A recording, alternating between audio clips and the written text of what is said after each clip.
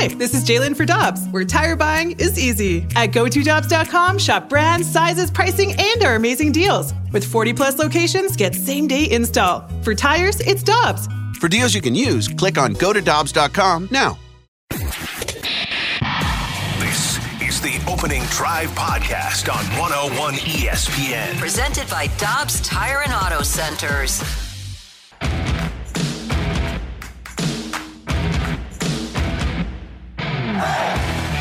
Good morning and welcome into the Opening Drive. Kerry Davis is here. Brooke Grimsley is here. Okay, Matthew Rocchio is here. Randy Carricker is not. He's out today, and it is just the three of us for this Friday. Happy Friday for everyone in the studio and everyone that is listening. How you guys doing? I'm doing good. A good Friday. I have like three drinks in front of me. You do have three. This is intriguing. Why do you have 3 cups? Even a cookie, because I need a lot of just fluid. Okay. I don't know. I'm trying something different because in the mornings, I'm getting used to the mornings, right? I've been trying to figure out a breakfast routine because I don't like waking up and dealing with making eggs in the morning. Okay. Sometimes you'll see me come with a protein bar, but that's a little, I was about to say a little sweet, and then I have a smoothie right in front of me. That's what I want to know. You got 3 cups. Smoothie. Okay. Coffee. Okay. With lion's mane mushrooms. Oh, okay. In there. And then water. I don't know what that is. All right. And water. Yes. You got three beverages. How did you carry that in? So today's the smoothie day. I literally all in one arm. It was my serving and bartending experience came in handy this morning. Okay. Carrying in all these drinks. So we'll see how the smoothie holds me throughout the day. You see my drink. I just carry one. Just one big. I usually put water. It's empty right now. I was gonna say, did you already get through that this morning? I haven't filled it up yet. I didn't have enough time. Got to fill it up later, and so hopefully we'll get that done. I know Curbs was freaking out when he saw that when he came in the other day. He was like, "You drink that all throughout the day?" Yeah, and now people can see on YouTube. It's one of those where it takes a while. It has great things to keep you going. Encouragement. Keep chugging, feeling awesome. You've gone to the bathroom 20 times today. At least. Is that in there? It should be. Trip number 5. So the Cardinals are home today, starting their 3-game series versus the Washington Nationals. The All-Star break has ended.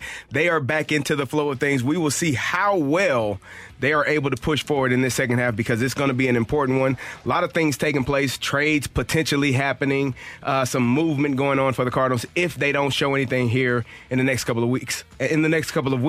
What are your thoughts on that, Brooke? What do you think that the Cardinals need in order to make a push for the playoffs here in the second half? God, that's like the $1 million question, right? It is actually. It's our question of the day, isn't it? It's the theme of today. Sorry, what? For a push for the playoffs? I think playoffs might be a little steep, but you always have to build. You have to build for right now. You have to build for 2024. I'm interested to see if they're going to make a bolder move during the trade deadline. Mm-hmm. When I'm saying bold, this is where you're going to trade a couple of guys. This is kind of your puke point guys that it's going to be very painful to see leaving this organization. Maybe a Tommy Edman, maybe a Brendan Donovan. I think Brendan Donovan's a little bit out of that discussion now because as I was saying yesterday, I don't think you can remove him with how useful he's been in so many different situations that it's made it a little bit easier possibly parting with other players. People have also brought up Lars Nootbaar, but what is interesting is Derek Gould of the Post-Dispatch actually just put out an article last night, and he was on the Foul Territory, and he brought up that Lars Nootbaar is an untouchable. Now, Kerry, Rocchio, as a nutty neuter of Newt Nation, the president and CEO of the fan club of Lars Nootbaar, that's great news. Don't short yourself. I mean, treasurer, vice president, leader of marketing. I mean, you got everything. Yeah, that's a lot of jobs for one person. Everything. I think I was a little surprised to see Derek Gould say that Lars Nootbaar was a name that they wouldn't be moving. Because when I heard Mosaic say with Martin Kilcoyne the other day on Fox 2, we're going to just kind of keep our core players, is what it looks like, and then supplement outside of that. I didn't consider Lars Nootbaar, even though I'm a big fan, I didn't consider him part of that core group of players, but they obviously see him as a big part of what they're looking to build on in 2024. I'm interested to see. I'm sure a lot of people on the text line, because every time we talk about Lars, we see overrated. We see overrated. Lars Nootbaar, why are you going to keep him? Why not try to, strike when the iron's hot? Because a lot of teams were interested in him last season. Yep.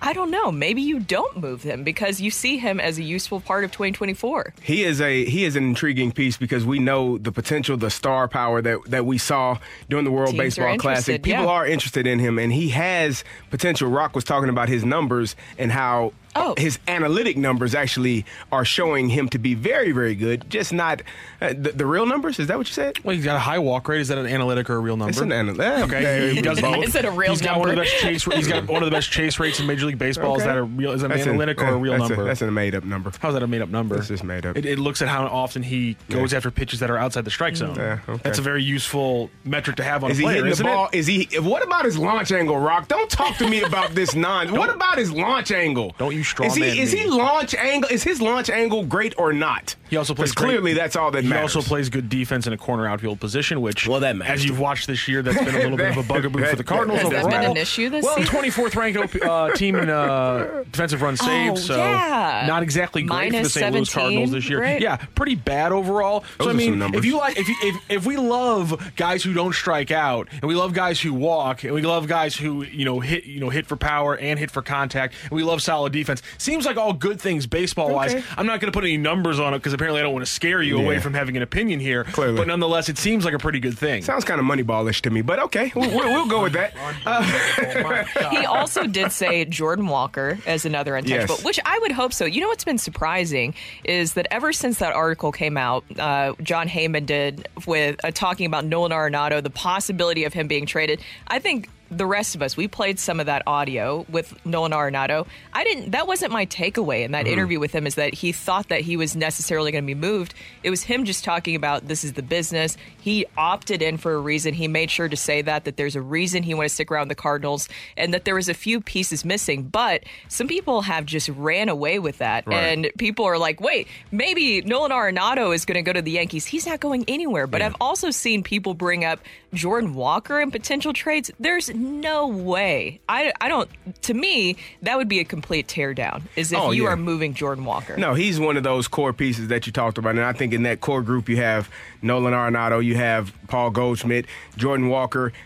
I don't know if Nolan Gorman is in that core piece of players right now. Yeah. I would love for him to be, but there's some there. I'm sure he's one of the guys that you could get a lot in return for because he does have power and probably superstar potential somewhere in there. We saw it in the first couple of months of the season. Yeah. He cooled off in June and so far in July hasn't picked back up, but there is a superstar potential there, and that would lead a lot of teams to probably want to go after a Nolan Gorman. So I don't know if he's in that core group of guys, but Tommy Edman, I think, is also in that core group of guys because of his versatility and what he can do. Yeah, obviously, but we just talked about Lars. You got to start getting rid of somebody. That's the thing. If you were going to move, if you want something in return, yes. If you are going to move guys around at the trade deadline, so say you even move Jordan Montgomery, Jack Flaherty, you know what's interesting about that, which of course you would try to maximize as much as possible, especially if you don't know if you're going to be able to re-sign them during the offseason. But it's interesting because what has been the biggest issue this season for the Cardinals? Pitching, especially starting pitching. Yeah. So then you're going to have those deficiencies. And so, exactly. So you better be getting a lot in return, but you also might have to sweeten the pot. If you're moving those two at the trade deadline, you need to maximize what you get in return. You're going to have to part with some position players, maybe an everyday player, too. Yeah. Well, you will, and we will. We'll dig into that later. We'll talk about what you think. We want your text in the text line 314-399-9646. That's 314-399. Yo ho! Tell us if you. So good job, excited Rock. Today. Somewhat. This is him. No, Kerry talked about the playoffs in the first 2 minutes of the show. I'm out on the show. I'm done. I talked about the potential playoff push. I told you my theory on the playoff push. How many games did they have to win, Rock? 18 of their first 20. There you go. There's so if they don't win 18 of 20, I'm out.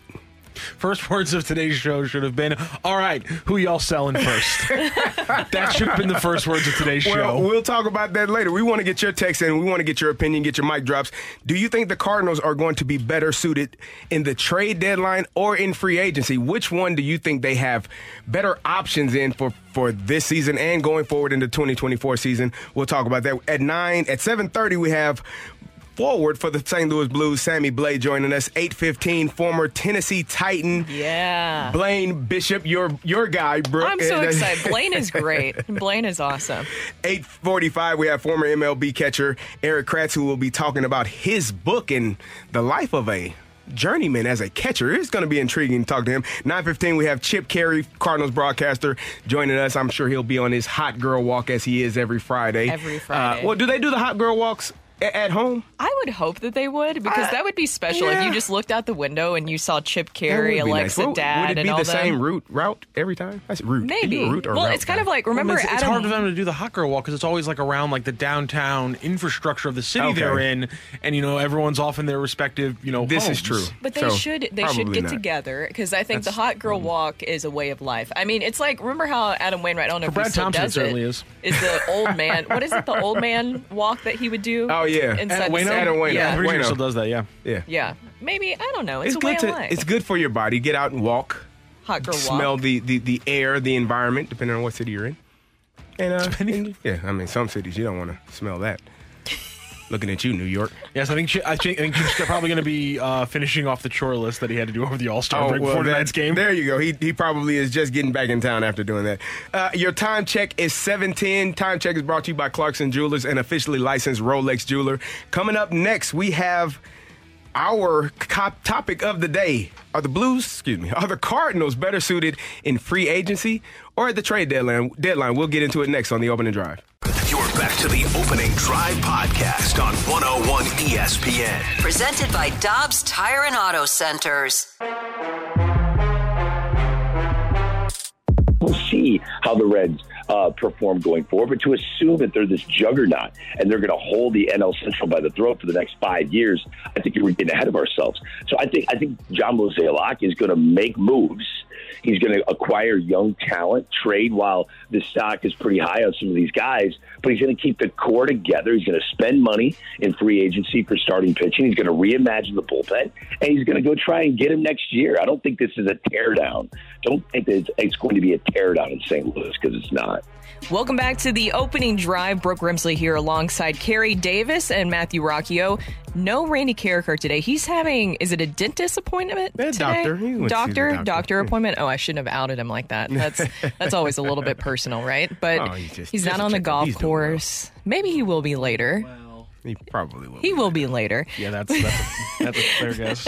But our big topic of today is, do you feel more confident in the Cardinals' ability to change this team at the trade deadline or over the offseason? Be sure to text in at the Air Comfort Service text line 314-399-9646. That is 314-399-YO-HO. Be sure to text in with what you think. Do you feel more confident in the Cardinals and their abilities to make a big move at the trade deadline or this offseason with free agency? Personally, I'm going to go with trade deadline. Okay. I believe the trade deadline because of what they've been able to accomplish with the recent trades over the years. Mm-hmm. It seems like they have the ability to maximize what they get sometimes in return.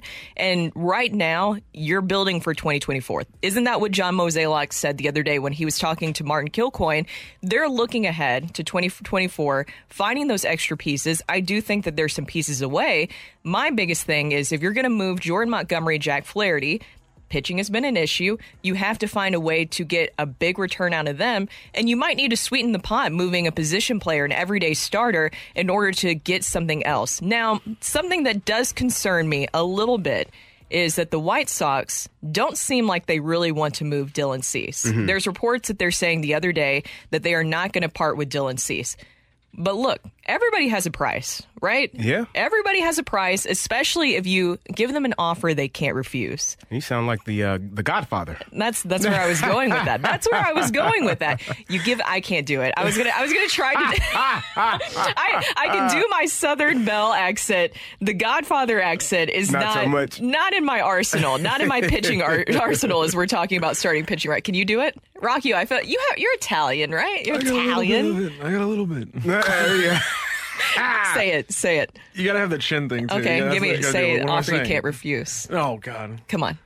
I gave him an offer he couldn't refuse. You did it. I like the raspiness. I like it. That's what I'm saying, and where I'm going with this is that I think, though, despite Dylan Cease, there are some other options out there. But you also see, I don't think the door could be completely closed with the White Sox. See what you can move around for certain pieces. I'm with Greg that it's not going to be a complete teardown. Teardown to me would be moving Nolan Arenado, which that's not going to happen. Moving Paul Goldschmidt, which no way that's going to happen. Moving Jordan Walker, which that's not going to happen. To me, that would be signaling a teardown. I don't think the Cardinals see that. They see this as supplementing, adding some to this core group that they believe in for 2024. So for me, you want to go the trade route. I am looking at this, and there are a few free agent pitchers for 2024 that I think could definitely help this roster. And for me, it's about spending money, but spending it wisely. And I think the Cardinals at times, we talked about it all last season, how much more money they would spend in free agency. And the number went up. I don't think it went up to the tune of what Cardinal fans were thinking. I think they were thinking a lot more when you say we'll spend more money this season. So if you want to be competitive, if you want to be a good team, the trade market, obviously, when you make a trade, you got to give something to get something. So what are you going to give? Are you going to be giving up a Nolan Gorman? Are you going to be giving up some prospect in the minors? Who are you going to be giving up? Who are you willing to part with? And you talked about it earlier, the puke point, the point where it makes you a little bit sick to see that person leave. For me, that's Nolan Gorman. That's the person that would make me a little bit physically ill to watch him leave this roster, even if it were for a Dylan Cease, because I know the superstar potential that Nolan Gorman has and what I think he could be in the future. So I'm looking at it. Doesn't concern you a little bit when he goes through these slumps, which we've seen, which he is young, but I'm saying we have now seen 2 seasons of where he goes through not even like a mini slump, but a dramatic drop off in performance. This is what you are. This is the expectation when you have power hitters. They're going to hit a lot of home runs and they're going to swing and miss on a lot of home runs and they're going to strike out a lot. So that comes with the territory. I think baseball has transitioned into that, and a lot of people are understanding that's the aspect of it, and that's what they're going to get from them. For me, when we're talking about free agent pitchers, I'm looking at Aaron Nola from the Philadelphia Phillies. I'm looking at Sonny Gray, who is a 2.89 ERA, and he's 4-3. I'm looking at Blake Snell, 2.85 with San Diego. Those are guys I want, and they're playing for teams that aren't performing particularly well. If you're under a 3 ERA and your record is 4-3 and 6-7, which is Sonny Gray and Blake Snell respectively, you know they're probably not getting the run support that is needed to win those games. Which, when you're looking at those two teams and their records right now, people expected them to be much better. Minnesota, no. San Diego spent a lot of money, no. It's not happening. So those are a couple of pitchers that I could go out and spend money on. And then Lucas Giolito in free agency. And Lucas Giolito, another White Sox member who will be a free agent as well. You got some guys you can go get. It's just about spending the money correctly. And then sometimes with free agents, you spend money and they don't come in and perform at the level that they have in other places. So there's a little, I don't want to say luck to it as well, but I guess there is some luck to it as well. This is where my concern comes in a little bit when you're talking about the luck. The Cardinals maybe not have had that much luck. How's it been for the Cardinals walking free agency lately? We won't pretend like it has been great. Oh, let me run it down for you. Willson Contreras, which I'm not saying this is a bust because obviously we're still in the first half. Yes, we just saw first half. We won't do that. Won't do that. And he's not going anywhere because guess what? 5 years, $87.5 million. Steven Matz, 4 years, $44 million. Mm-hmm. Corey Dickerson, which, I mean, I'm just giving you a rundown of some free agents. Maybe I'll go to bigger contracts. How about we skip ahead to Brett Cecil? Everybody remembers that one. 4 years. Why do you need to remind us? $30.5 million. Dexter Fowler, 5 years, $82.5 million. Mike Lee, 5 years, $80 million. So that's where, yes, I understand you're not going to win every single time that you go out and spend money in free agency.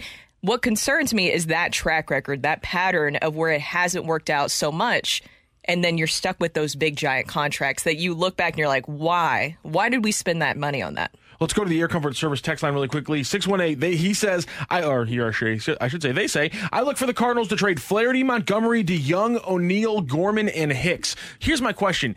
If that's your opinion, that that's how much they trade, the trade deadline is going to be the more impactful of the two situations because I just can't see the Cardinals making enough. Because you read those names back, though. Because of how much of a shift this is. Flaherty, Montgomery, DeYoung, O'Neill, Gorman, Hicks. What are you getting? So Hicks, you'll probably get something. I mean, but are we getting in return I think prospects? Hicks that you would. Well, Hicks, yeah, I think Hicks are going to get something in. But what are you getting in return? Because you need pitching. If you're trading pitchers, is that team going to give you a pitcher or pitchers back? It depends who you're that trading are to. not on the major league roster. Well, we're not talking about prospects. I'm talking about guys that are ready to roll right now. A prospect has potential, and I've told you all, potential is the most dangerous word in sports. What about because it's sight unseen. We have not seen the potential come to fruition yet, so it doesn't matter. What about a prospect who's supposed to come up next year? Or we got a few of those, don't we? We got some right now. Huh? I'm just saying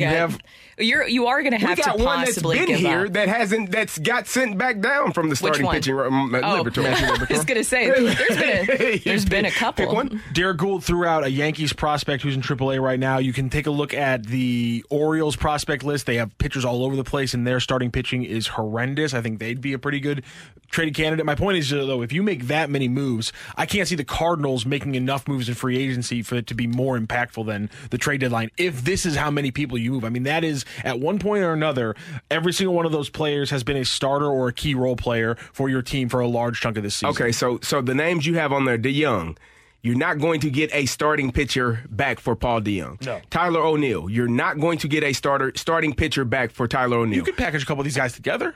That's what I'm saying. You're probably going to have to sweeten Paul the DeYoung pie. and Tyler O'Neill, a guy, he's got a bad back, Rock. You use the position players to get you pitchers, and then you use the current pitchers to get you prospects. And maybe even like a lower level pitcher. You use the current pitchers to get you prospects. Flaherty and Montgomery, that's the trades to the Yankees, into the Baltimore Orioles, a team like that. The Texas Rangers, probably going to be your Hicks prospect. That's the team that Derek Gould directly set on foul territory yesterday, is where Jordan Hicks could very well go. There's another place where you're getting prospects for pitching. Again, prospects. We need guys. So when you trade Jordan Montgomery and Jack Flaherty, that's 2 of your 5 starters. Where are you going to get those other 2 guys from? You're going to get. Where are the Cardinals, the St. Louis 2023 Cardinals, going to get those 2 guys from? They're going to have to pay some people. Exactly. No. For the rest, Rock, they got to finish the season out. Where are they going to get those guys I think from? the rest of the season is a bust. The rest of the season, Kerry. I understand 2024. I am with you 100%. Who is going? Who? Just anybody? But here's the thing: Dakota Hudson gets a last run. Yes, you get Dakota Hudson, Steven Matz. They're going to promote probably after the trade deadline. I would suspect Michael McGreevy. You might even bring up Gordon Graceffo and have him in some sort of a bullpen role. I don't know. I mean, there is options. The fact of the matter is that I'll believe in John Mozeliak in this, is that they're going to start building towards 2024. And here's the reality of the situation they're in right now. I think we're all right. I think you're going to have to do both things. You're going to have to go and move guys at the trade deadline because, of course, we don't know if Jordan Montgomery, if he's going to resign. We know he's going to go into free agency because he's a Scott Boras client. I wonder how people feel if the Cardinals are kind of kicking themselves that they didn't sign him at the beginning of the season. Remember when he said that he was open to talks with the Cardinals? I don't know. And maybe they just thought because he's a Scott Boras client, they were just going to approach him in free agency anyways. I have no idea, but I remember he was open to it. Maybe that's something you look back and you're like, man, we should have signed him a little bit earlier. And then also, too, you're going to move from Paul DeYoung. I think we all know you're going to maximize with that. Tyler O'Neill is as good as gone. He's done with this organization. There's no way that that's going to happen. You're going to have to do multiple things because of what has happened this season to be able to get in any good standing going to 2024. I do think that there's a good group of guys. I'm going to believe in Nolan Arenado. I'm going to believe in Paul Goldschmidt. Jordan Walker has high upside. He's only going to get better from here. Building around that and actually giving them some good pitching help going into next season is going to take trade deadline and it's going to take free agency. Yeah, I'm understanding that. I just want to know who. Prospects are a dangerous word to me. Potential is a dangerous word to me because if something you have not seen, give me a guy that I know is a professional baseball player that has done it and has a career of doing it so far this year or throughout his career. It'll be interesting to see. Yes. Well, we're going to keep talking about that today, but coming up next, we're going to go to the celebrity line. It's going to be Stanley Cup champ Sammy Blais. We're going to talk to him about, of course, the return of Oscar Sundqvist and also how his summer's been going. That's ahead on the opening drive. The smartest way to do your homework is Heckman Lumber. Warm weather means homework for homeowners, and if your homework means a new deck, then turn to the deck experts at Hackman Lumber. Browse the largest inventory of decking materials and deck accessories in Missouri at Hackman Lumber Company. Talk with their experts about treated lumber, cedar, TimberTech, Trex, Evergreen, and AZEK to find the best deck for you. Check out endless choices of railings, balusters, and LED deck lighting options. Hackman Lumber Company will not be undersold on in-stock decking materials, guaranteed. You can choose to do it yourself with Hackman's expert advice, or they can recommend reputable contractors to do the work for you. Hackman Lumber is an authorized Yeti dealer and also stocks a large assortment of grills, so celebrate summer with a new Big Green Egg, Weber gas or charcoal grill, and all of the accessories from Hackman Lumber. Come visit their showrooms in St. Charles, Pacific, and Troy, Missouri, or online at hackmanstl.com. You're back to the Opening Drive podcast on 101 ESPN. Presented by Dobbs Tire and Auto Centers.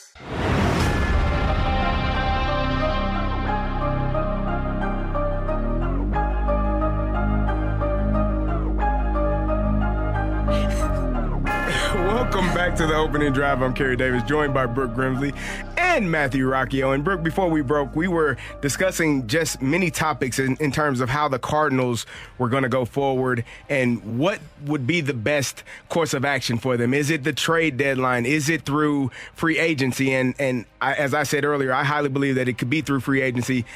We had a texter earlier say, well, if they go get all of these prospects from the trade deadline, they could potentially use those in the offseason to go get a starting pitcher. And you can. And that's realistic. The question is who? Because that's going to be the question going forward. It could be. He's a free agent, though. He will be a free agent. So he's someone that you could go out and spend money on. The problem that I feel the Cardinals have is this issue. If Aaron Nola is a guy that is being offered $24 million a year, you may have to go at $26 million. You may have to spend $27 million a year to go get the guy that you want.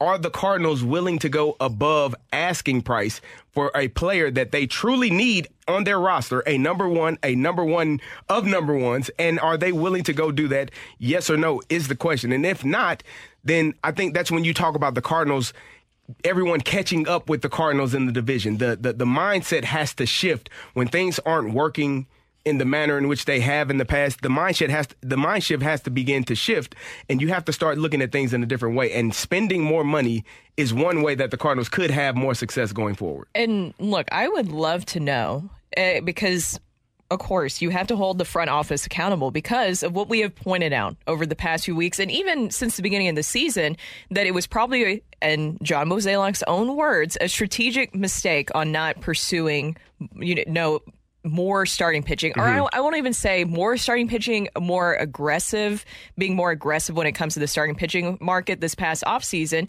because just getting Wilson Contreras, and that was the only big move that you made, I think that was surprising for some people, especially when you're going into the season. And look, you can't predict every little thing that's going to happen, and hindsight's always 20/20.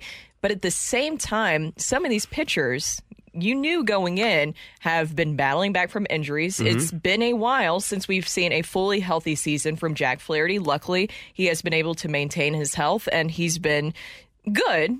I don't know if would you say great this season? Would you put him in the great category? I would say he's been really good. Okay. I think he's done really well. I guess if I'm saying I wish I could see it more on a consistent basis, but for whatever reason, Jordan Montgomery is the only one that we have seen on a consistent basis. Yeah. But then at the beginning of the season, he wasn't getting any run support. So then that looked weird in itself.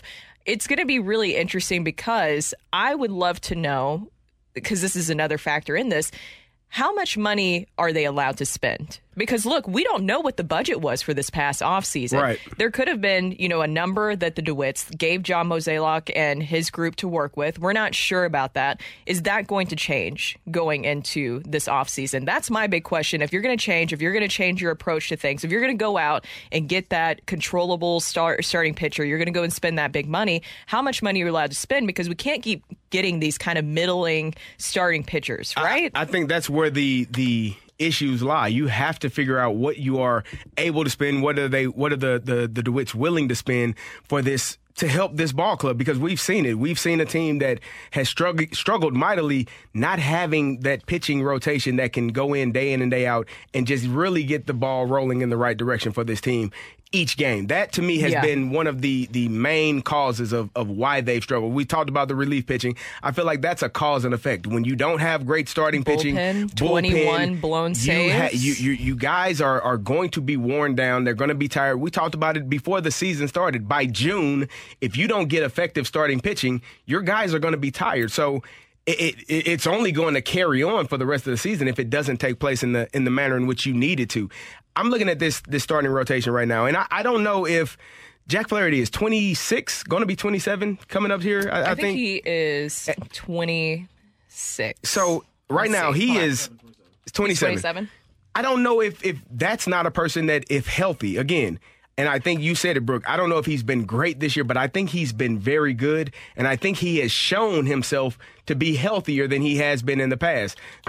Knock on wood, because we know anything can happen at any time, but maybe that's a guy that you do try to re-sign, and he might not be your number one, but maybe he's your number two, maybe he's your number three, and now you have less stress of going to get two starting pitchers in the offseason as opposed to just going to get one. And you have whoever you go get in free agency, Miles Mikolas / Jack Flaherty in the 2-3 role, and then you got to figure out the 4 and 5 because Waino won't be here, and we don't know if Steven Matz is going to be able to. He had a really good start last time. Will he be able to continue that? Those are the questions, but you have to go get a number one starter in free agency, and I don't think that number one starter is right now currently on this roster. I personally believe that, of course, you're going to try to offer. It would be silly if they didn't, right? If you didn't extend a qualifying offer to Jack Flaherty and Jordan Montgomery and try that, right? Like, you have to. But at the same time, I believe that those two are as good as gone, especially at the trade deadline. I think that they're going to move them. They're going to try to maximize what they can get in return. Jack Flaherty especially,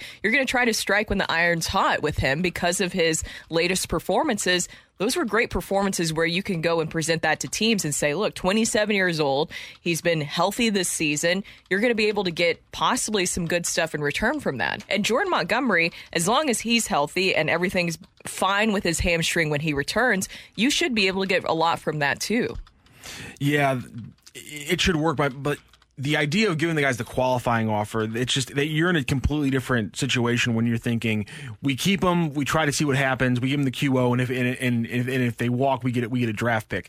But even worse than a draft, even worse than like a AA pitcher who's not, who hasn't started in the majors yet, Kerry Davis. Even worse than that is a draft pick. A year later, who's going to be 4 or 5 years down the road. So, I mean, you trade those guys immediately, even if it's not for starters, you trade those guys. And if it's for a guy like Deal, if again, I don't care if it's a guy whose ETA is a year away. That's a much better pick than going out into the season, giving them a QO, them walking and getting a draft pick. I'm still making a move for a pitcher who's actually going to be starting for this team quicker. So you shift those guys out. There's no doubt about it. Montgomery and Flaherty should not be here when the month turns to August. Montgomery won't be here. Yeah, Montgomery won't be here. Well, look at the situation that the Angels are in right now with Shohei Ohtani. Talk about a tough situation, which I don't feel bad for the Angels, of course not. But talk about a tough situation that they're in where you have Mike Trout injured. You see what's going on with the Angels. They have 2 stars and a unicorn. Well, I'll consider him a unicorn, and Shohei Ohtani. And what are they looking at doing? They're looking at do we move him because there's a chance that he's not going to return and we're not going to be able to re-sign him, and we try to maximize most. I think that's a tough position to be in. I personally think that if you know somebody's going to walk away or that possibility is there, you need to move them at the trade deadline and get as much as possible, because what's worse is watching that person walk away and you get nothing. Yeah. Then that looks even worse. Yeah, it does. I mean, but I don't think the Cardinals and the Angels are in a different spot. The Angels are still fighting for. And I'm not saying. I'm saying that's a situation that you find yourselves in. Is would you let somebody just walk, knowing that, because Shohei's been very opinionated about how he's frustrated and how he wants to go play for a winning team, somebody who's actually going to compete for championships. And so that. Do you let him walk? Or do you try to keep him around knowing that maybe he won't be able to pay that price or that he'll even want to stay? Indeed. That's Brooke. I'm Kerry. Coming up next, get your text into the Air Comfort Service text line 314-399-9646. That's 314-399-YO-HO. Take it or leave it is next. You're back to the Opening Drive podcast on 101 ESPN. Presented by Dobbs Tire and Auto Centers. It's time for Take It or Leave It. Want to say something? Want to put it out there? If you like it, you can take it. If you don't, send it right back. Get your text into 314-399-9646 and give us your Take It or Leave It. Brought to you by Gloria Lou Realty. Visit GloriaHasTheBuyers.com and start packing. That's my final offer. Take it or leave it.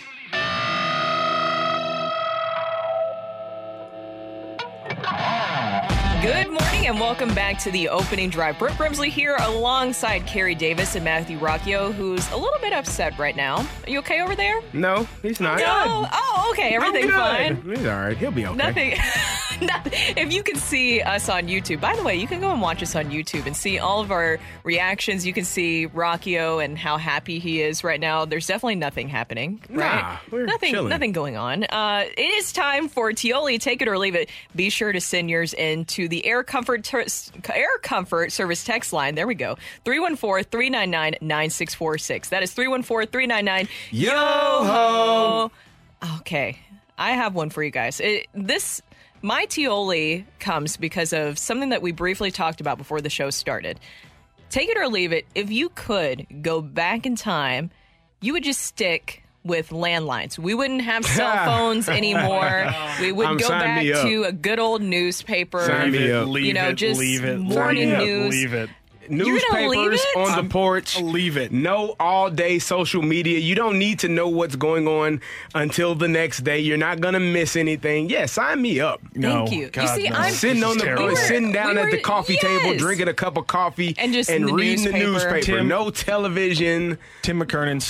That's a little further back than what I was intending. No. I mean, no television on. You can have a TV in the house. I was like, how far back are we going? Well, we here? have a TV in the house. We don't go too far. Brooke gets the next hill to die on when we have to do 11 o'clock. Okay. Brooke gets the next hill, and it's this. We're doing this for a full 15 minutes. Okay, I'll let you get to your point about it in a second, but I just want to say the reason I say this is, one, I hate how just involved we're expected to be in our cell phones now, that you need to text people back constantly. It doesn't matter time of day, all that stuff. I understand emergencies that you have to. I'm fine with calling people. I would rather call someone than text and email someone, because then you get it out of the way and you move on. You don't do this whole back and forth.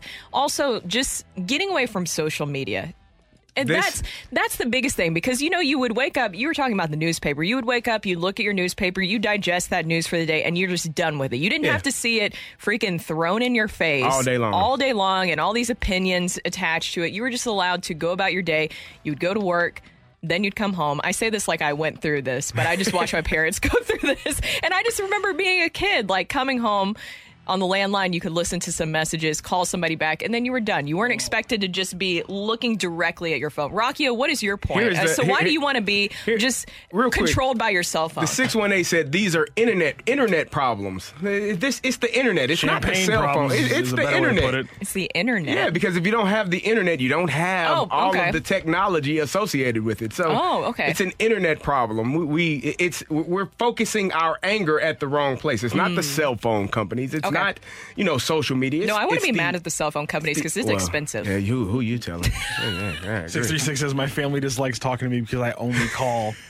Yeah, there are people who get upset about that. Are you serious? You're one of those people. Don't call me. Are you serious? Do not call me. If we can set this over text, do not call me. Do you know how much longer a text takes as opposed to a phone call? It's so much shorter. A phone call is so much quicker. Yes. You can get that out in 45 seconds. What you were going to text that would take 5-10 minutes, back and forth. No. I had a friend, actually, my closest friend, he used to do this. I would text him, and then he would respond to my text with a phone call. And there is nothing more in my life that makes me want to throw my phone against a wall. You're that guy. I'm 100% that guy. Oh Absolutely. God. I love my phone. I love my phone. It's a great thing. E-books, Twitter. Come on, get out of here. I love my phone. Oh, come on. I feel like it, but the thing is, it isolates you instead of actually bringing people together. That's what I feel like. Yeah. I feel like social media has caused people to not actually communicate better. Not be humans. They're not people. No. Oh, come on. You're not real. Look at a picture of people standing on the side. That man's not real. Look at a picture of people standing on the side of the road waiting for a bus in 1920. They're all reading the paper. No one's talking to each other, all right? No, they would communicate does it matter with one if another. it's a phone or a paper? Eventually. You didn't watch Forrest Gump. He sat on that park bench and talked to everyone, Rock.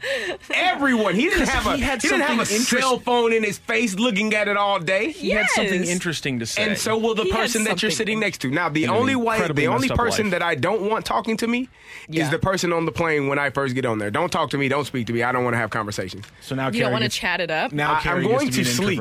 When I get on a plane, that's not a time to. Do I get to take it or leave it or no? Hit me. Okay, just were you about to? You was gonna about to take away. Usually that happens to me. What a nice change of pace, huh? All right, so Quentin Williams signed a 4-year deal for $96 million, making him the highest paid defensive tackle in the NFL. Not the highest yearly paid defensive tackle, but the highest value of the contract. He was best known for his signing day when he got drafted, sneezing and saying "bless you" to himself. Take it or leave it. You should say "bless you" to yourself when you sneeze.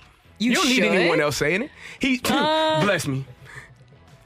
Yeah. I think that example is just excuse me. He said bless me. Bless me. Okay, bless me. Well, I mean, if no one else is going to bless you, shouldn't you bless yourself? Yeah. Okay. There you go. All right. You can go now. Thank you for not skipping over me. All right, greatly appreciate that. I know how you feel. Somebody said, "Someone give me Rocchio's phone number. I'm going to call him all day." Oh yeah. I will. He will block that number the first time you call me. What are you talking about? Take it or leave it. The Cardinals will go 5-2 during this current homestand. Well, if they go 5-2, what does that mean for me, Rock? They got to go 13-0 for Kerry to be buying into this club. Yeah, I'm gonna leave it.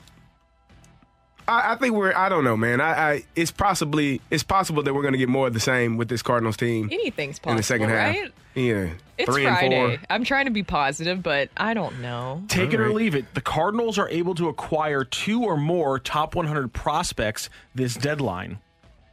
Ooh, 2 or more? I'm going to leave that. Taking that. They have 2 pitchers to trade. Each of them gets them at least one top 100 prospect. Leave it. I'm going to take it. You think you're going to get a top 100 prospect for Jack Flaherty? Yes. I'll leave it. Top Nothing 100. against Jack Flaherty. Yeah, it might be Jordan Montgomery. 95, but it's still top 100. Nah, I don't know. I can't see being more than 2. I don't think the value of those guys. They haven't. I understand that they're free agents.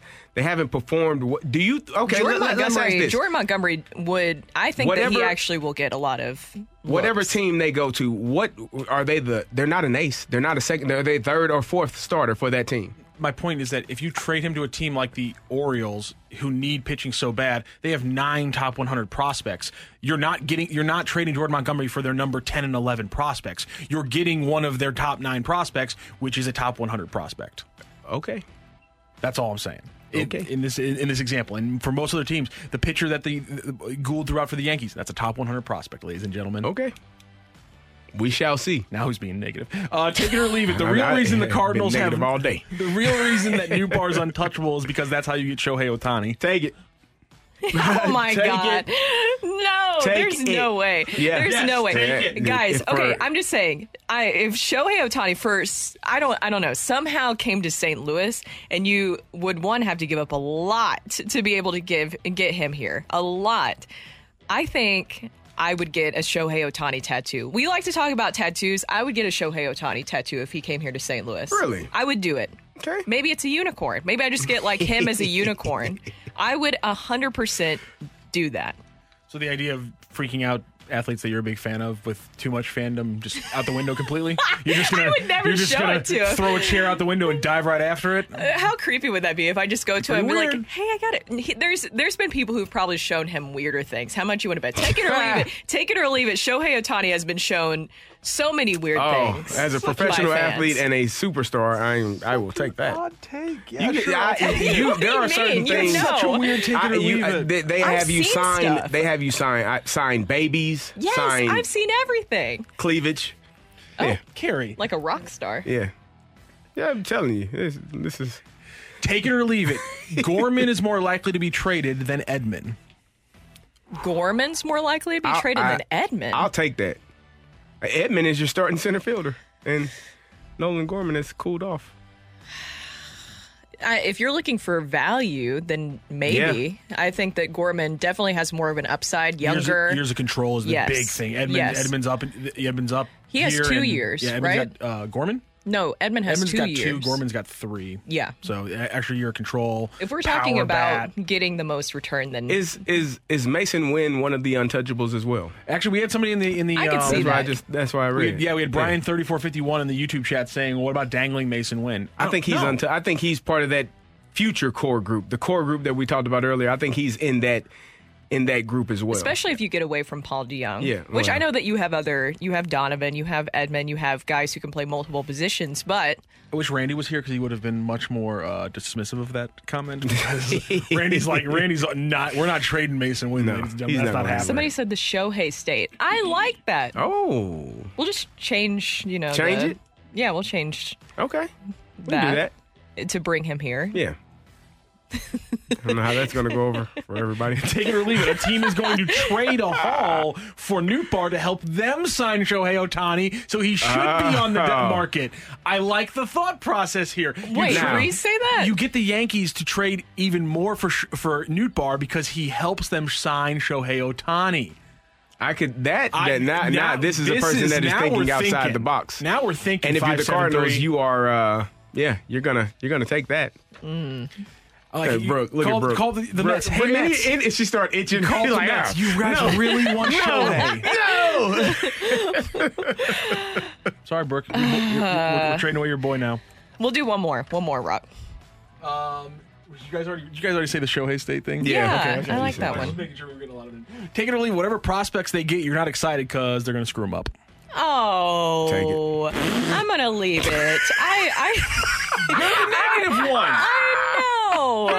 -1. You said they're going to screw it up. Yeah. I said take it. It concerns me about the evaluation sometimes. But hey, look, there's always next season and a chance to redeem yourself. Do not utter those words in this city. That is a Chicago Cubs fans term. There's always next year. We will never, buddy.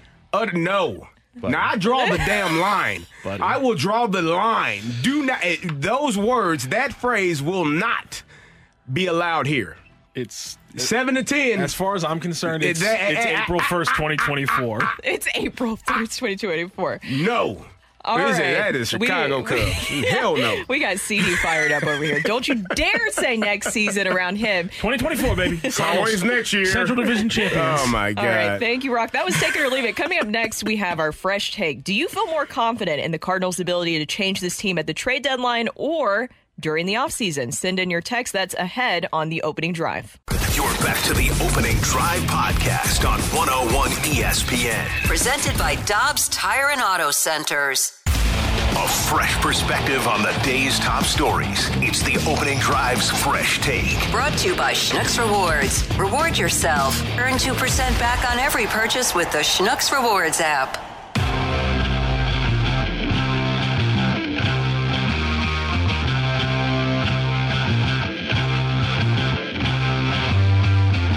Lars is not likely to go anywhere at all unless the Cardinals are just overwhelmed. They got a lot of interest in him this winter. They really continue to get a lot of interest for a lot of reasons. I mean, everybody sees in the metrics and in the performance and the versatility and in the profile, let's be honest, in kind of his global profile. The Cardinals see what everybody else sees, and they're going to hold on to him. They like him, Edmund. These are guys that they want to continue to be a part of their team moving forward. Brendan Donovan's an interesting one. Nolan Gorman is an interesting one, too, especially as you think about like what that second base or what left-handed bat could bring and how much the Cardinals need that. Welcome back to the Opening Drive. I'm Kerry Davis, joined by Brooke Grimsley. And that was Derek Gould on Foul Territory talking about the future of one Lars Nootbaar. Brooke, I'm sure those comments made you extremely excited to know that Lars will potentially be here for the foreseeable future. I am very excited, and I want to say that excited in a healthy way because it might I don't want people to think I don't want people to think that I'm stalking him or anything. Lars had a conversation with him. Y'all are. He's cool with it. Everyone else is cool with it. He is very aware of the Nutty Neuters of Newt Nation. He has a giant fan base. If you guys haven't seen his social media, it went from kind of like 30,000 to then when he represented Team Japan. I mean, I think like close to 1 million or something like that. Like absolutely crazy numbers. He has drawn a lot of interest because of his energy, also his play, and I would say, too, his usefulness. And I'm sure we'll get some texts in where people say, okay, he's overrated. I've been seeing that all over social media. He's overrated. But as Matthew pointed out earlier, low strikeout rate, high walk rate. There is a lot of upside. There's a reason why teams are interested in him. I will say I was a little surprised that Derek Gould said that's a name that he brought up that's not going to be traded. I was a little surprised because, to me, when Mozeliak said the other day, there was a lot that came out in that interview with Martin Kilcoyne. Great interview, by the way. We've been playing a lot of that audio.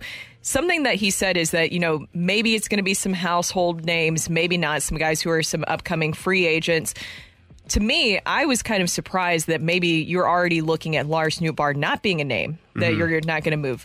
Because my concern, and maybe even though I'm a fan, my concern is, are we going to be in another Dylan Carlson-like situation where you told some guys you were going to move them, and now we're looking at why didn't we move them sooner when there was all this interest, especially if you're talking about building in 2024. We were talking about earlier, you don't want to say next season. You don't want to say you just want to say this is a wash. But at the same time, they haven't played well enough for you to really give them the benefit of the doubt at this point, right? Yeah. I think the concern or the notion of who gets traded, who stays, is based on play. It's Dylan Carlson was in that role of cold dead hands last year, but his performance hasn't lived up to my cold dead hands at this point. So I think they were really expecting him to take off this season.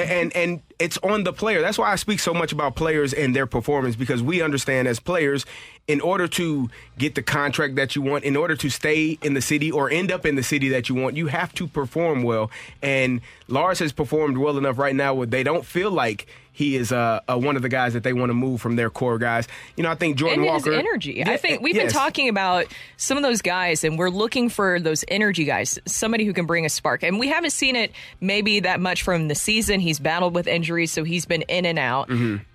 Maybe where he feels more comfortable, and that you say, we're going to keep you around. You don't have to worry about being moved. That allows him to bring some of that energy, that spark, because, everybody's seen the celebration. That's why so many people like him, is because you feel like he's a fun person to watch and be around. And I'm sure the players in the clubhouse feel the same way. He's very well respected in there. Well, Cliff Livingston was a fun player for the Chicago Bulls, but he wasn't good enough to play on that team. The thing that's allowing him to play is the fact that he can play. His energy is just a bonus. Cliff was he would swing that damn towel on that sideline like no other. However, if the rest of the team is not performing well, that's not much to cheer about. And here's the thing, we're going to put it out to the YouTube audience, and you can actually follow us on YouTube at 101 ESPN STL. And we just put out the poll, and the poll question is pretty simple, everybody. Should Lars Nootbaar be considered an untouchable asset? I like you can go right now, watch us on the YouTube, and you can jump into the chat, and you can answer that poll right now. We were talking about in the last segment where we were talking about talent, bringing in talent. Somebody texted in, I thought this was interesting, from the 314. We can develop talent. We are not very good at keeping it. See the All-Star game. I think... So if we're talking about, because we're looking at, you're going to bring in some prospects, possibly at the trade deadline, you're going to be looking to maximize what you can get in return when it comes to Paul DeJong and possibly Jordan Montgomery, Jack Flaherty, Tyler O'Neill, all these names, and you will be getting some prospects back. Is that a concern for you with the organization moving forward? Is the talent evaluation and also how they develop those players? I think the Cardinal fans have to understand that it's difficult to make. You don't know what goes into the makeup of a player. Does this guy have an internal drive to be great, or is he just so talented that he has been allowed to skate and get away with things his entire life without putting in the work every single day? that's the difference. When you go from level to level, high school, college, major leagues, whatever the case, AAA, AA, AAA, single A, whatever it is, the players get better every year. And talented people sometimes have always been so talented that they don't have to put in the work. But as you go further along, you have to put in more work to be greater. The notion that we did a disservice of getting Marcell Ozuna, who was coming off of an all-star season, coming off of a top 15 MVP season, that's crazy because he was the guy that everyone wanted at the time. Hindsight being 2020, you're like, oh, crap, that was a terrible decision. But that was just because he didn't perform well enough, not because he hadn't shown it. And then sometimes guys get paid. You have guys that get paid and then their play falls off. It's about the internal makeup of a player and who they are and what they have in them. And that is something you cannot figure out with any analytic. You do not know what's inside of a person, what their makeup is. And so you're just going off of the numbers and hoping that this guy continues to perform at the level that you need him to. I can tell you, when the first player, and not trying to badmouth anybody, the first player I thought of when you were talking about that specifically is Carlos Martinez, is the first name that I thought of. So much potential. Mm-hmm. And he was great early on. But do you remember all that happened towards the end there, where he did his own kind of routines during the offseason? It wasn't the proper routines that he should have been doing and all that different kind of stuff. That's where, when you're talking about it's up to the players to take themselves to that next level, that was a player that I thought of specifically. Somebody who had so much potential, but just did not make those right moves. Really maximizing his talent. But that's not on the front office. That's not on the coaching staff. That is an internal thing that every player, every man has to decide how hard they want to go in this game and how far they want to go and how much work are they willing to put in. And again, when you're extremely talented, sometimes you don't even know how to work. You don't understand the components to being great and how hard it is for others and how much work is required to stay at that level because you've always been that good of a player. So I think that's part of the problem that the Cardinals have had in some of their misses in terms of why guys haven't panned out in the manner in which they wanted to. We can take it back to Lars. Lars is a guy that may not be that elite level athlete, but is a guy that has the work ethic, a guy that is going to bring the energy, a guy that is going to show up every single day and do the job that is asked of him. Those are the players you want on your roster. You need guys like that, but then you need superstars. You need guys that can go out there and say, give me the ball, I'm going 8, and don't come out here and talk to me for 8 innings. I'll see you at the bottom of the 8th, and then I will give it to the closer.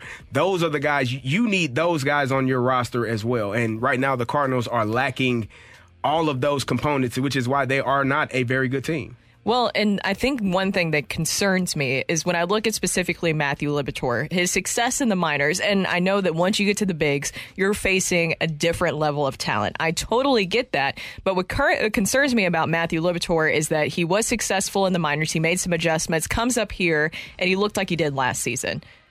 Looked exactly like he did last season towards the end there. And he probably will get another shot if they start moving guys around at the trade deadline. But at the same time, that concerns me a little bit because what has been an issue that we're seeing at the big league level is pitching. Are we doing enough to really maximize and develop those guys? I know it's on the players, but at the same time, are we making sure that we're doing the best possible for these guys and making sure that we're getting the most out of them and that they're fully prepared and to what they're going into each game? That's Brooke. I'm Kerry. Coming up next, we go to the celebrity line and talk to former Titan safety Blaine Bishop. We'll ask him about that Super Bowl and what he's got going on now. That's next on The Opening Drive. You're back to the Opening Drive podcast on 101 ESPN. Presented by Dobbs Tire and Auto Centers.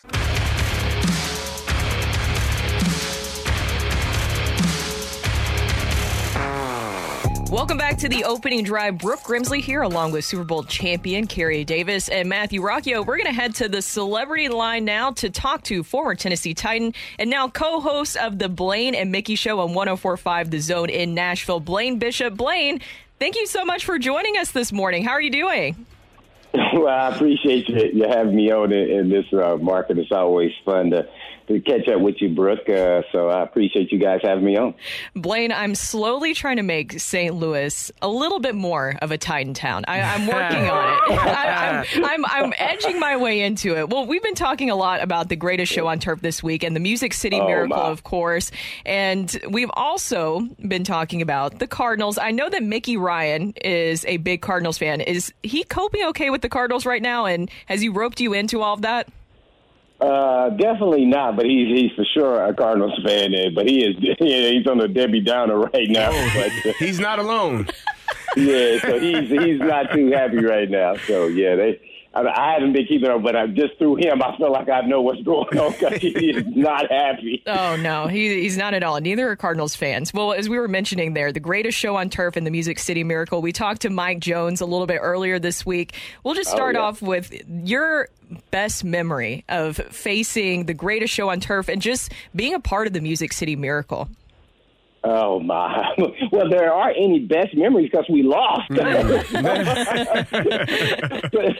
maybe the best memory is that we played them in the regular season at home, and we won that game. Did a totally different scheme and everything else, probably, outsmarted ourselves. But, naturally, on a serious note, they have, Hall of Famers all over the place. Was really tough.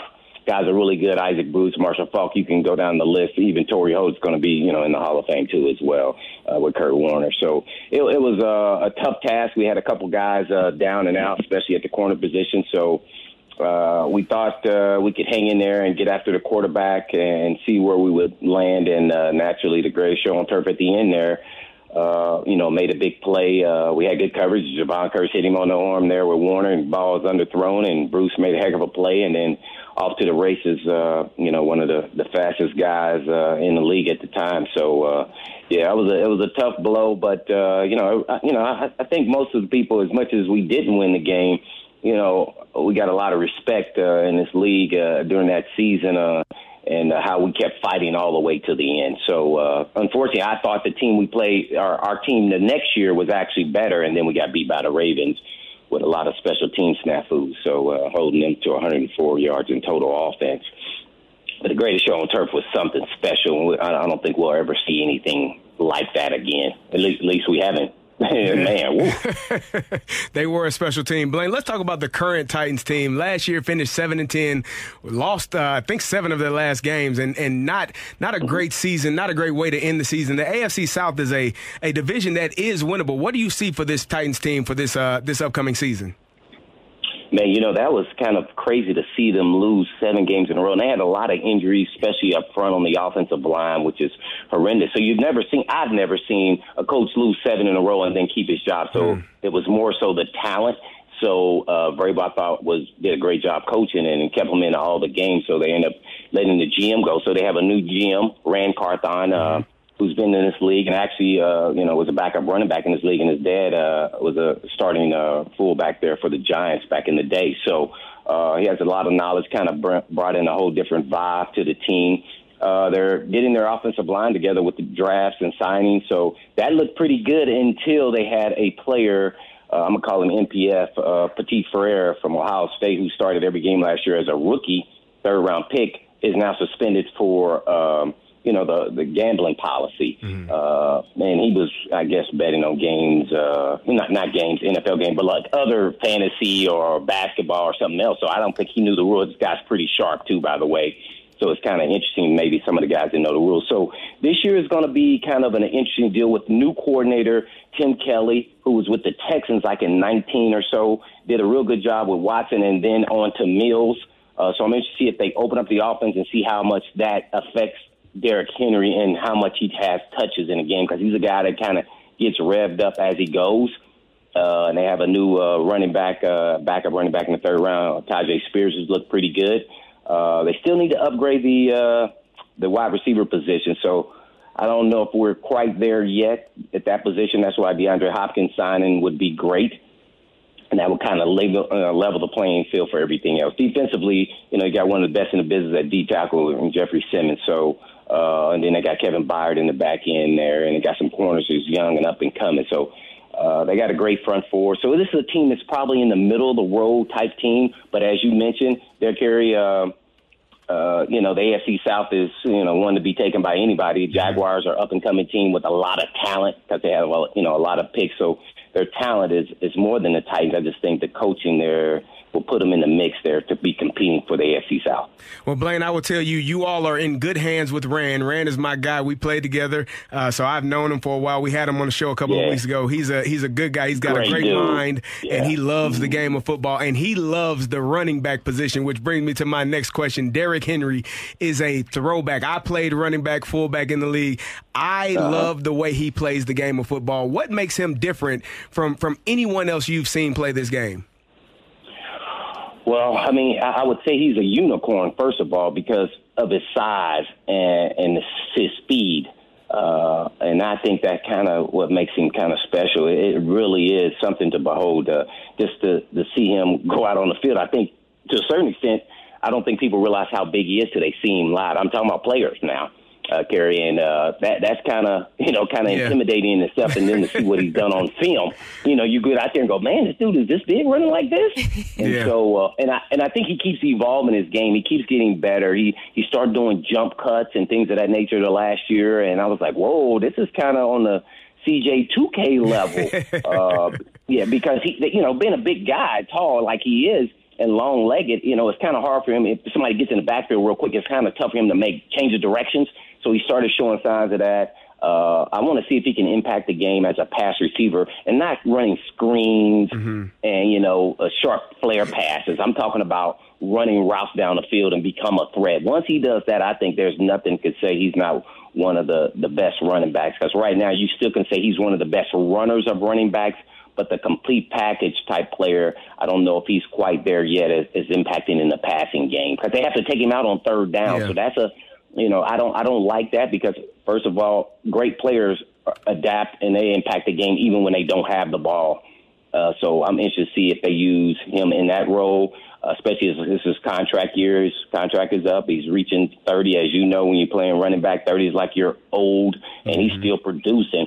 So I think he's going to break some Titans record and be the Titans all-time leading rusher. I think he's going to get 1,600 yards or more still, and it's going to have a phenomenal year. It's going to be interesting because him and Tannehill and kind of Byard are kind of in this, phase where they're still playing at a high level, but their contracts are getting close to the end, and they may move forward, as you know, the business side of the National Football League. You talked about size and speed. Does he remind you of your former teammate, Eddie George? What are the differences? That's what I was going down the road. I would say I think King Henry is faster. Okay. His vertical running speed is faster. I think Eddie George was probably a little bit more complete of a player with his pass catching as well as his pass protection. I think that's something else that Henry needs to continually work on. So I'm real big on, I like players who are multifaceted. So like a Marshall Faulk would be at the top of the list for me. That's why they're paying the Kamaras and McCaffreys, and those guys can do multiple games. And then you circle them on the on the press release of all week. This is a guy we got to stop. Where Henry's kind of this one trick pony. At least that's how they utilize him, as just a runner. And I don't like that because I think he's more than that. So it'll be interesting to see if he gets a chance to do that in this kind of new form of an offense that they're running. They still have to run, things that Henry likes, but I'm interested to see how he fits in that. So I would say, the home run threat, probably Henry wins that, but as more of a complete player, I think Eddie George. I think he was a little more physical, and Henry's bigger than Eddie George. So, yeah. One more question. Oh, yes. I mean, both have been really, really fun to watch. It's been a treat as a Titans fan. One more question before we head out. You mentioned DeAndre Hopkins. I know that's the hot topic in Nashville right now. What do you think the likelihood is of the Titans landing him? Man, I said early on I wouldn't sign him unless he agreed to, I wouldn't go over $10 million. That this is kind of just the way, unless somebody gets hurt, you have to up the ante, and it's kind of worked out that way. I don't know what they're presenting to him. I have no idea. I think he was trying to, which his agent's supposed to do is, develop some bids and everything else with the Titans as well as New England because he knows the coordinators on both teams. that he played under, so he knows the offense, so he can get in camp late and still kind of wait around and then see. I'm worried about more Kansas City because if they sign Jones, then I can open up their cap as well as Mahomes or Kelsey into some extensions that they will have some space in. Who wouldn't want to play with Mahomes and your wide receiver, then kind of increase your market? You're still going to get the ball. I played with Andy Reid with Philadelphia. He loves throwing the ball all over the yard. Mm-hmm. So I'm more concerned with that, and he's a great dude. Andy Reid. So I want to put it 50-50. I want to put it 50. I think it's increasing as time goes on. As Kerry would know, you want to go where familiarity with the offense, so he wouldn't have to learn anything new, and he can go right in. And then now you're just working on your timing with your quarterback, right, which Tannehill, to me, is still a serviceable quarterback in the National Football League. All right. Well, thank you so much for joining us, Blaine. We really appreciate you taking the time. And also just thank you for everything. You're the whole reason that I'm even into this radio world right now. You, Mickey, and Brent, I know that some people are on different shows, but you guys are a huge part of why I was able to pursue this. So thank you so much for that. And thank you for joining us today. Appreciate it. Anytime for you, Brooke. And pleasure meeting you too, Kerry, nice meeting you as well. Thank you for joining us. Yeah, man. Yeah, much respect. Appreciate it. All right. Thank you, Blaine. That was Blaine Bishop, former Tennessee Titan and now co-host of the Blaine and Mickey Show on 104.5 The Zone in Nashville, Tennessee. Coming up next, we have the fight, and we need a fighter, right? We need a fighter, so be sure to text into the Air Comfort Service text line. That is 314-399-9646, 314-399 YO-HO. The fight is coming up next. You're back to the Opening Drive podcast on 101 ESPN. Presented by Dobbs Tire and Auto Centers. Welcome to the fight. In the red corner, Average Joe Listener. And in the blue corner, the undisputed king of Morning Drive. Please welcome Randy Carricker.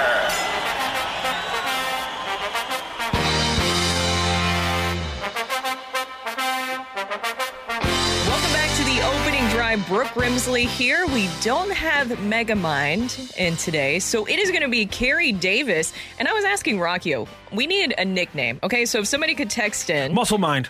Muscle Mind. I don't know if that's nice, though. I don't know. You asked me to come up with a nickname like Megamind for Kerry, and it hit me right there in the moment. We'll have somebody text in. We need somebody to text in and give us a nickname for Kerry Davis when he steps in for Megamind for the fight. We'll come up with something good. Muscle Mind isn't terrible. That's a great start. Brains and Brawn, Kerry Davis. Okay. All right. Kerry Brains and Brawn Davis. Now we are going to welcome in to fight Kerry Davis or Muscle Mind. Yeah, there we go. Eric, how are you doing today? I'm doing well. How about you guys? Great. Are you ready for the fight against Kerry?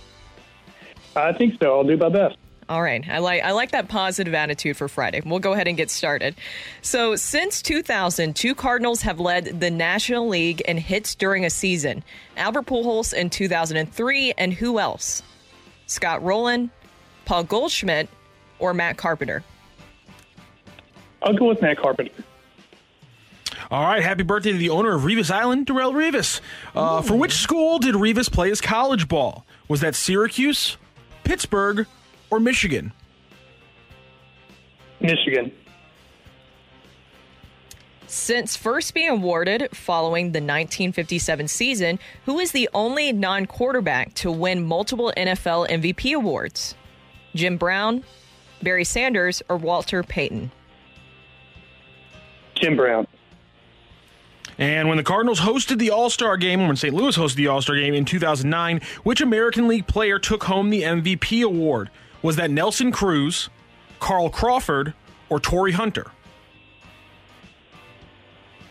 Can I get the options one more time? I'm sorry. No problem. When the Cardinals and St. Louis hosted the All-Star Game in 2009, which AL player took home the MVP award? Nelson Cruz, Carl Crawford, or Torrey Hunter? Carl Crawford. All right, we will double-check our score, and we will bring in Randy Carricker. Eric, how are you feeling? Not well. I don't know if I got any correct. You don't think you got any correct? I believe in you. I believe you were very confident coming in. I believe in you today. But you do have Kerry Davis, who is fired up. Oh, here he comes. Okay. He's got water refilled and coffee, I believe. Carrie, say hi to Eric. Eric, how you doing? Pretty well. How are you doing, Carrie? Oh, I don't know, man. Let's see. Oh, see how it goes. Sometimes, usually, you're a little confident coming into this. When you don't get the words that Rock uttered to me on the way out. What did he say? Something what Pat Maroon told the Bruins. Oh. Oh, my goodness. Yeah, take the options, Carrie. All right. Well, let's get into the fight. Also, I put it out there, and well, no, you can't see the text line because I don't want you I can't see to the give text anything line. away. No, I don't want to see it. I really. Because I'm trying to figure out, we're trying to give you a nickname because you have Megamind, and so I've opened it up to the texters to give you. Rock gave you Muscle Mind. Okay, that sounds like it sounds like Muscle Hamster. Yeah, that was a great nickname for him, though. Doug Martin was a great nickname. Yeah. Okay. All right, we'll go ahead and get started. Question number 1. Since 2000, 2 Cardinals have led the National League in hits during a season. Albert Pujols in 2003, and who else? Matt Carpenter. Happy birthday to the owner of Rivas Island, Darrell Rivas. From which school did he play his college ball? Well, him and a young man named LaShawn McCoy used to be practicing after we practiced in Pittsburgh. Pitt. We share a facility with the Pittsburgh Panthers. I did not know that. Yeah, I know you didn't. I know you didn't. I was not aware of that. Yeah. Question we share a number facility with those guys. 3. Since first being awarded following the 1957 season, who is the only non-quarterback to win multiple NFL MVP awards? Ooh. Non-quarterback to win multiple. Ooh. This offensive MVP? This is not defensive MVP? Let's see. It's NFL MVP. It just says NFL MVP awards. Tricky. I'm Ron Burgundy. I just read what Rock puts All right, here. give me the options. Okay. Please. Jim Brown, Barry Sanders, Walter Payton. Oh. Well, I wasn't thinking. I'm glad I did ask for the options. Jim Brown, Walter Payton, Barry Sanders. I feel like Barry only won it once. I'm going to have to say Jim Brown. All right, Carrie, when the Cardinals hosted the All-Star Game, St. Louis hosted the All-Star Game in 2009, which American League player took home the MVP award? Oh, Lord. 2009? It was the 2009 All-Star Game. So the Yankees win the World Series that year? Carrie, you can get options on a second question if you want. I want to go Friday. I feel like it's fair. You ask the text line and let's see what they say. No, who cares? I want to go with a Yankee. You said American League? I said American League. They won that year. It was a Captain America. Let's go Derek Jeter. So you're gonna make us do a tiebreaker, huh? No. Well, you already revealed. Oh, come on! You already revealed it. It's the last question. Oh. The next thing I do is tell everybody that it's tied. Okay. That's all I got to do. That's all I got left to do, Brooke. I don't know. Sometimes I like a little build up to it, so we know. You know where you say it was. Because remember, hold on a second. Doesn't he typically do that where he's scores. like, it was a close one today. Let me calculate the scores here. 1, 2. Oh, just get to you. 3. Just get we to have a your tie in today's fight, which means we have to go to the tiebreaker. I wanted a big to do about it because I think it's a big deal. I like tiebreakers. I have a big to do for tiebreakers. I just tell people it's a What did I tie, get and then I wrong? explain the rules. Gosh darn it. The rules here are simple. We will read out our tiebreaker question. It's going to be closest to the pin. We will give Carrie Davis a moment to write down his answer. We will then get Eric's answer audibly. We'll then have Carrie confirm what he wrote down. And again, whoever is closest to the pin is going to be the winner of today's fight. Eric, do you understand those rules? I do. Carrie, do you understand those rules? Yep, hear them every day. Okay, now you're making it a big to do for the tiebreaker. Carrie, are you sure you understand it? I think so. Okay. Good to know. Oh, his computer almost fell. It's broke now. Yeah, it's falling apart. Sorry, my tiebreaker question didn't transfer over for some reason. So here we go. Here's the tiebreaker question. LeBron James has played 1,421 games in the regular season. 1,421 games in the regular season. How many times has he scored 20-plus points? LeBron James has played 1,421 regular season games. How many times has he scored 20-plus points? just a moment, Eric. Let's let Carey do a little math and write down his answer. 100. How many games? He has played in 1,421 regular season games. 1,421. How many times has he scored 20-plus points? Okay, let me go a little higher. How many times has Albert Pujols? That's a different one. It didn't transfer over on the table for some reason. Okay, I was really confused. I was like, we're not looking at the same thing. You do not, just in case Eric is watching. You saw the number. I scratched out one. Yeah, I saw the other one. Eric, what is your guess? Again, how LeBron James played in 1,421 regular season games. How many times has he scored 20-plus points? I don't like it. Too high. It's a shot in the dark, but I'm going to say 925. Ooh, Carey Davis, what was your guess? 900. Ooh, can you show the... I scratched out, and then I went with that. So you went with 900. Eric went with 925. This is Price is Right for real. Ladies and gentlemen, the Price is Right rules are in effect. So if LeBron James scored between 901, or I guess anything between under 900, but between 901 and 924 times, I guess I'd give it to Carey, but... this is going to be a close one. Did Eric guess perfectly against Carey's? Ring that bell. The winner and new champion of the fight, Average Joe Listener. The Fight is presented by Golf Discount of St. Louis, with the most experienced club fitters in town. Why shop anywhere else?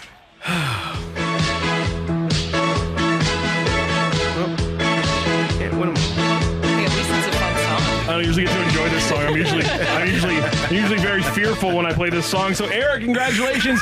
You took down Carey Davis. LeBron James scored over 20-plus points in over 1,100 games out of 1,400. So the 925 Price is Right rules in effect. He prices right you, Carey. It was a small window to beat him, and LeBron James nowhere close. So, Eric, congratulations. You are the winner of today's fight. Excellent. Thank you. There you go. You'll be taking on Randy Carricker on Monday, so good luck with that. We'll go through these answers from today's fight question. Since 2000, the Cardinals have led the NL in hits. Two Cardinals have led the NL in hits during a season, Albert Pujols and Matt Carpenter in 2013. Darrelle Revis did, in fact, go to Pittsburgh because Carey had that cheat code in his back pocket. Yep. I didn't know. Since 1957, when the NFL MVP award started being awarded, Jim Brown is the only non-quarterback, and he won it 3 times. And when the Cardinals hosted the All-Star game in 2009, it was Carl Crawford who took home the All-Star Game MVP award. So a 3-3 tie, and then a win in the tiebreaker for Eric. Eric, thank you so much for joining the show and joining the fight. We'll talk to you on Monday. I appreciate it. Have a great weekend, guys. Good job, Eric. That was a great Was competition. Derek Jeter on the list? No, it was Nelson Cruz, Carl Crawford, Torrey Hunter. I probably would have. It happens. All right. Well, that was the fight. A great fight, by the way, with Carey Davis. And we're still working on that. I've seen some good nicknames. I saw someone that said the Bearded Brain. I'm going to run with that one. Oh, the Bearded Brain. I like that one. Anyways, that was the fight. Coming up next, we're going to head to the celebrity line with former Major League Baseball catcher and co-host of Foul Territory, Erik Kratz. That's ahead. Next on The Opening Drive. You're back to The Opening Drive podcast on 101 ESPN. Presented by Dobbs Tire and Auto Centers. Dylan Carlson, last trade deadline, he was of interest to a lot of teams because of his play. This trade deadline, he's going to get some interest from teams because of his potential and his versatility and maybe how they see him fit in his ballpark. Hicks to Texas, that makes sense. The Cardinals trying to maximize what they can get for Hicks makes a lot of sense. They'll also have discussions about other relievers. But I think, it's a good place to start, which is where the Cardinals are starting by saying, look, we're not talking about Lars in this conversation. He's part of the future. He's part of that 2024 and beyond. And the Cardinals see exactly the potential and the production and the profile that every other team sees with him. Welcome back to The Opening Drive. I'm Carey Davis, joined by Brooke Grimsley, and that voice you heard was Derek Gould on Foul Territory with our guest. We go to the celebrity line, and we visit with former MLB catcher, co-host of the Foul Territory. Erik Kratz has a book out called The Tao of the Backup Catcher, and we'll get into that in a little bit. But, Eric, let's talk about what you heard from Derek Gould and this Cardinals team and kind of some of the things that they are dealing with right now. First of all, thank you for joining us, but what do you think about this Cardinals team right now and what they're dealing with? Thanks for having me on. I think they're dealing with a lot of L's, and they thought they were going to have a lot of W's this year. I don't think a lot of people saw what was going to happen this year, and I think this might be the first move that Mo is actually making in the right direction for this season. Now, Eric, you played catcher for 11 seasons, and you know we had a little bit of an issue with our starting catcher where some were saying he didn't know what pitchers needed to throw or no continuity between him and the pitching staff. What did you make of that when you heard about that conflict between the pitcher and Willson Contreras? I think that was just one of the dramas surrounding Willson throughout this year. I came on a St. Louis radio station earlier in the year, and we talked about this, and I think it's something that, yes, that is definitely a Willson Contreras problem. The recent thing that came out that Michael Kay said, whether it's true or not, or whether it's the same instance, Helsley came on our show and confirmed that Contreras had called pitches that the pitcher didn't have. But I can also attest that I know there was a pitcher that when Yadier Molina came to the mound to talk to him when he came into the game, he was a rookie at the time, and he came to the mound to talk to him, and he goes, hey, you know what? I want you to throw a curveball right here. And the pitcher was like, well, in his mind, he's like, I don't have a curveball, but if Yadier Molina thinks I should throw one, I've definitely seen guys throw them. So it's one of those things that when you have so much street cred, like Yadier Molina, guys trust it. And when you are, you have a little bit of ineptitude from your previous employer. I mean, the Cubs used to call pitches for Willson Contreras that, pitchers kind of, they need time. They're like, they're definitely a softer breed. Pitchers are a softer breed in the sense that they have to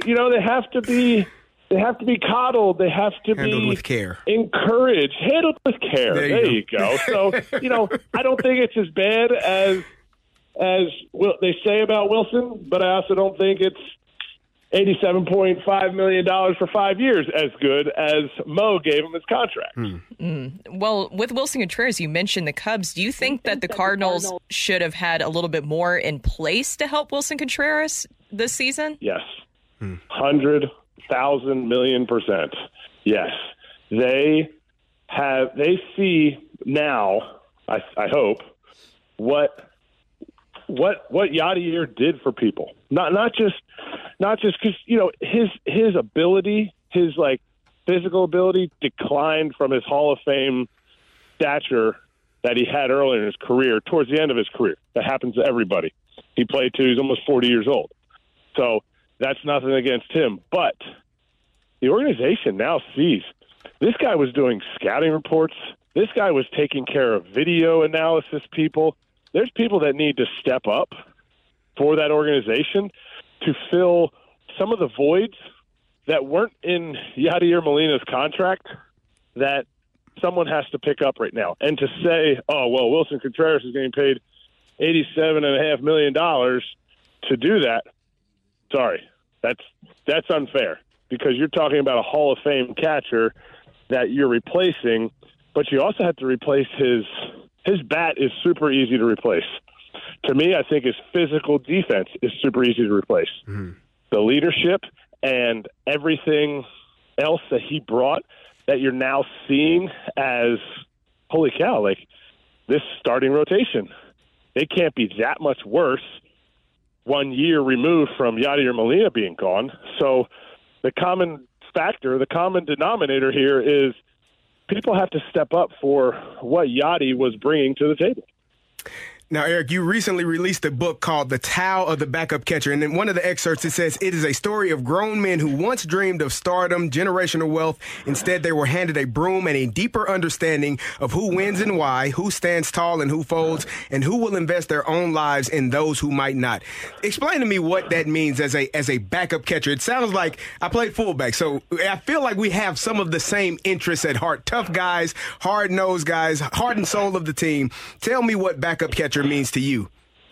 You are spot on, and I love the fullback analogy because you definitely didn't sit there going, man, I hope they don't give me the ball to run. You know, what?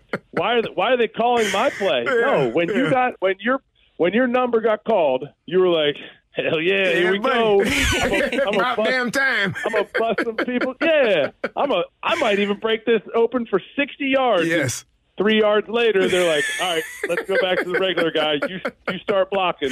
Indeed. And there's nothing, and truly, there's nothing wrong with that because somebody has to do that. Somebody's got to open the holes for the running back. And those holes aren't open for the running back without somebody grinding it, putting their nose in there, getting after it for that guy, and ultimately for the team.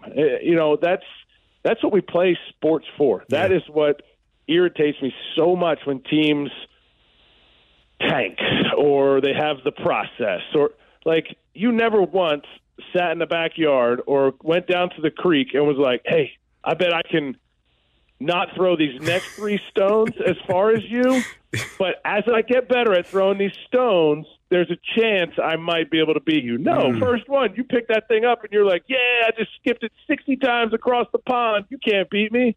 Like, that's just the ultimate competition. And really, a fullback, a backup catcher, they want to be the best. Absolutely they do. But you know what? On this day, they're the fullback. They're the backup catcher. Well, in the book, too, you talk about your experience of being just a journeyman. What was it, 9 teams across 11 years? Is that correct? I mean, that's a lot of moving back and forth. What was that experience like for you and some of the highs and lows that you lay out in the book?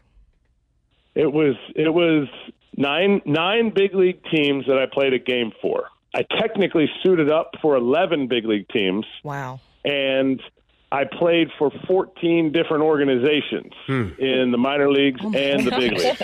So my wife and I when I quit playing, we were married for almost 20 years. We were married for 19 years.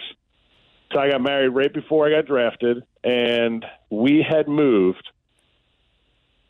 Ready for this? Yes. 1 month or more. We lived in a place 1 month or more, 94 different times. Oh, my goodness. Oh, my God. Oh, my gosh. Oh, my goodness. So the book delves into all of this. The book delves into that kind of thing. And the game, I think sports in general, you know, we highlight the superstars because, well, that's what they are. They're superstars. They're the elite of the elite.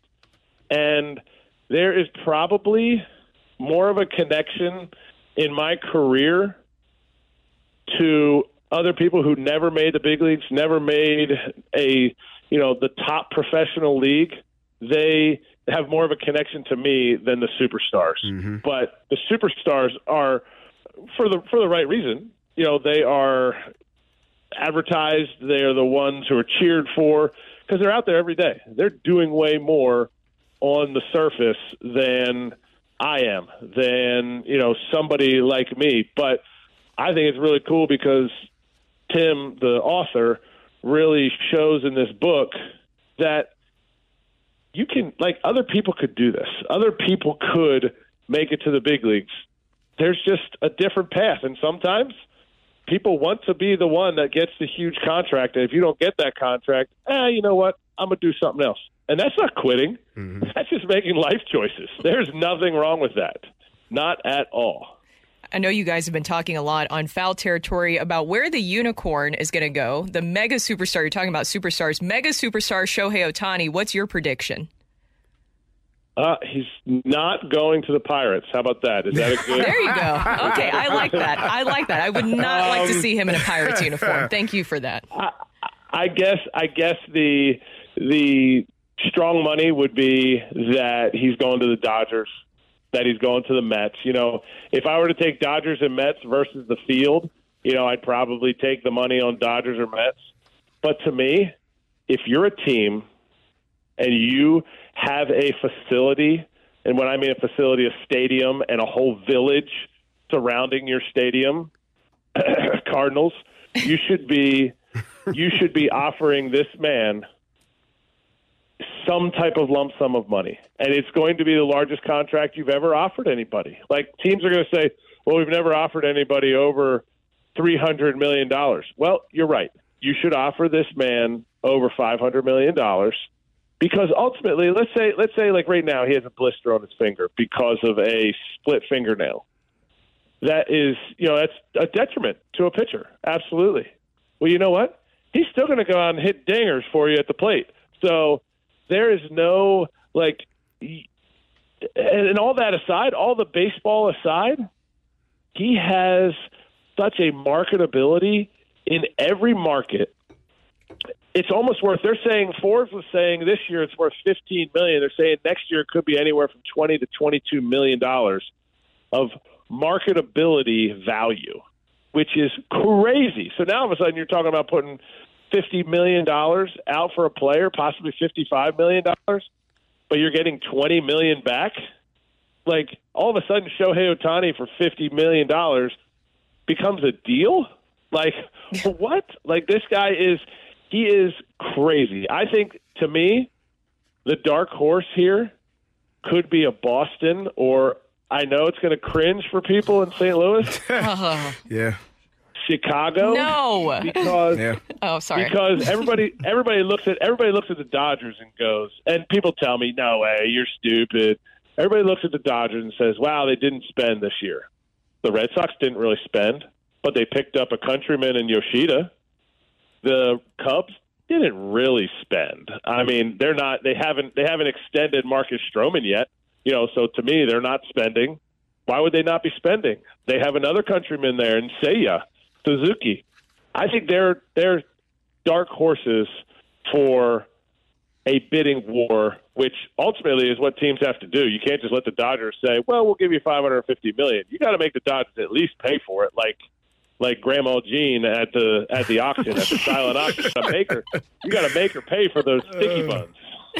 That is hilarious. Eric Kratz, co-host of Foul Territory, author of Tao of the Backup Catcher. You can catch Foul Territory every weekday from 12 to 2 Central. Subscribe for free on YouTube and catch the pod version on Apple and Spotify. Eric, where can they locate your book and where can they purchase it at? Pretty much every bookstore across America, Amazon.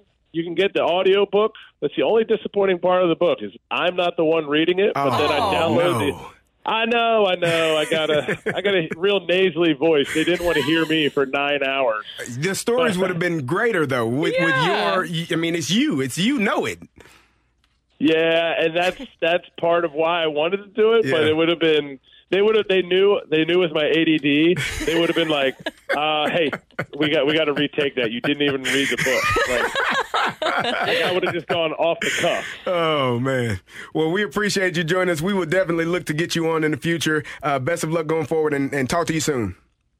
Absolutely. I appreciate it. Enjoy the trade deadline. Indeed. Backup catchers and fullbacks unite. Yes, sir. That was Eric Kratz, co-host of Foul Territory. Coming up next, we have our Rush Hour Reset. We'll talk about what the Blues, I keep saying Blues, the Cardinals. I have the Blues on my mind. Because maybe there's just blue on there. What did they do? We're going to have a little Blues news on the other side. We'll talk about the Blues news coming up next that was on the Opening Drive. Tease.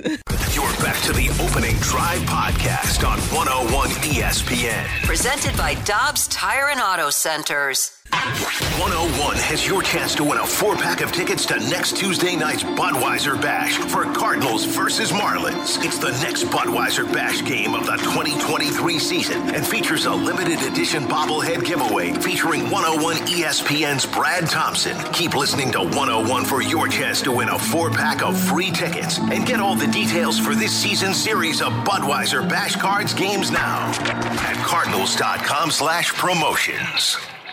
At Shane Company, we believe everybody is made to shine. It doesn't matter who you are or where you're from. Shining is not for a chosen few. Like a rare gemstone, each one of us was created under just the right set of circumstances. Your moments, your milestones, your love story, all deserve to shine bright. You don't need an occasion or an invitation. You and your life are the event. At Shane Company, we handcraft our jewelry with the greatest care and hand-select the most beautiful gemstones so you can shine. So put on a pair of earrings that make your eyes sparkle. Wear diamonds that light up the room. Try on sapphires in every color of the rainbow. Give an heirloom that collects new stories with each generation. We're all made to shine. Shane Company, fine jewelry since 1929. Running a small business takes grit and determination and a communications provider that's got your back. That's Spectrum Business. Fast, reliable communication solutions that keep your business going. Get 300 megabits per second internet, just $49.99 a month when bundled with Spectrum Business Connect, the all-in-one phone system that lets you work from anywhere on any device. And get a free mobile line for a year. Visit spectrum.com/go faster. Restrictions apply. Services not available in all areas. I'm home. Where is everyone? Max, why is your head in the freezer? Because it's so hot out. Okay, where's your sister? In here, Mom. What are you doing in a bathing suit in the bathtub? We have a pool. Yeah, but our pool is hot. This is an ice bath. All right, where's your father? He went to the store to stand in the frozen food section. Oh. Air Alliance Team. Getting the job done quickly, correctly, 100% of the time. AirAllianceTeam.com. Suction. Hey, gang, sorry I'm late. The other surgery went a little longer than anticipated. Nah, you haven't missed much. Oh, good. What's this guy getting? A car? He's selling his kidney to get a new HVAC system installed. Oh, an overpriced HVAC system. This is like the third person this week. You don't have to sell your kidney to afford 5-star service from Swiss Air. Get a 29-point cooling system check for just $69. SwissAirSTL.com. WXOS HD1 East St. Louis. 101 ESPN is driven by Auto Centers Nissan, home of the lifetime warranty and 30-day return. Live from the Car Shield studio, this is the opening drive on 101 ESPN. It's time to recap the biggest sports stories of the day on the opening drive with a rush hour reset. Brought to you by Clubhouse Turf, your exclusive partner of Celebrity Greens. We're redefining private golf.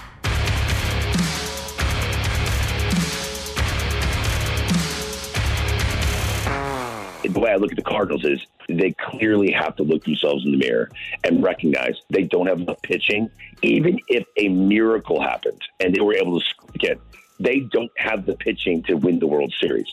So why would you buy talent? Why would you trade away young talent for Lucas Giolito and Lance Lynn to put them in your rotation when you know that isn't going to help you win the World Series? There are teams like the Cleveland Guardians. They could win the division. That's great. Are they going to be buyers? No matter what they buy, they're not good enough to win the World Series. So a lot of teams have to have some soul searching right now, including the St. Louis Cardinals. Welcome back to the opening drive. That was Greg Amsinger yesterday from MLB Network talking about the Cardinals' approach to the trade deadline and also potential moves that they might make this offseason.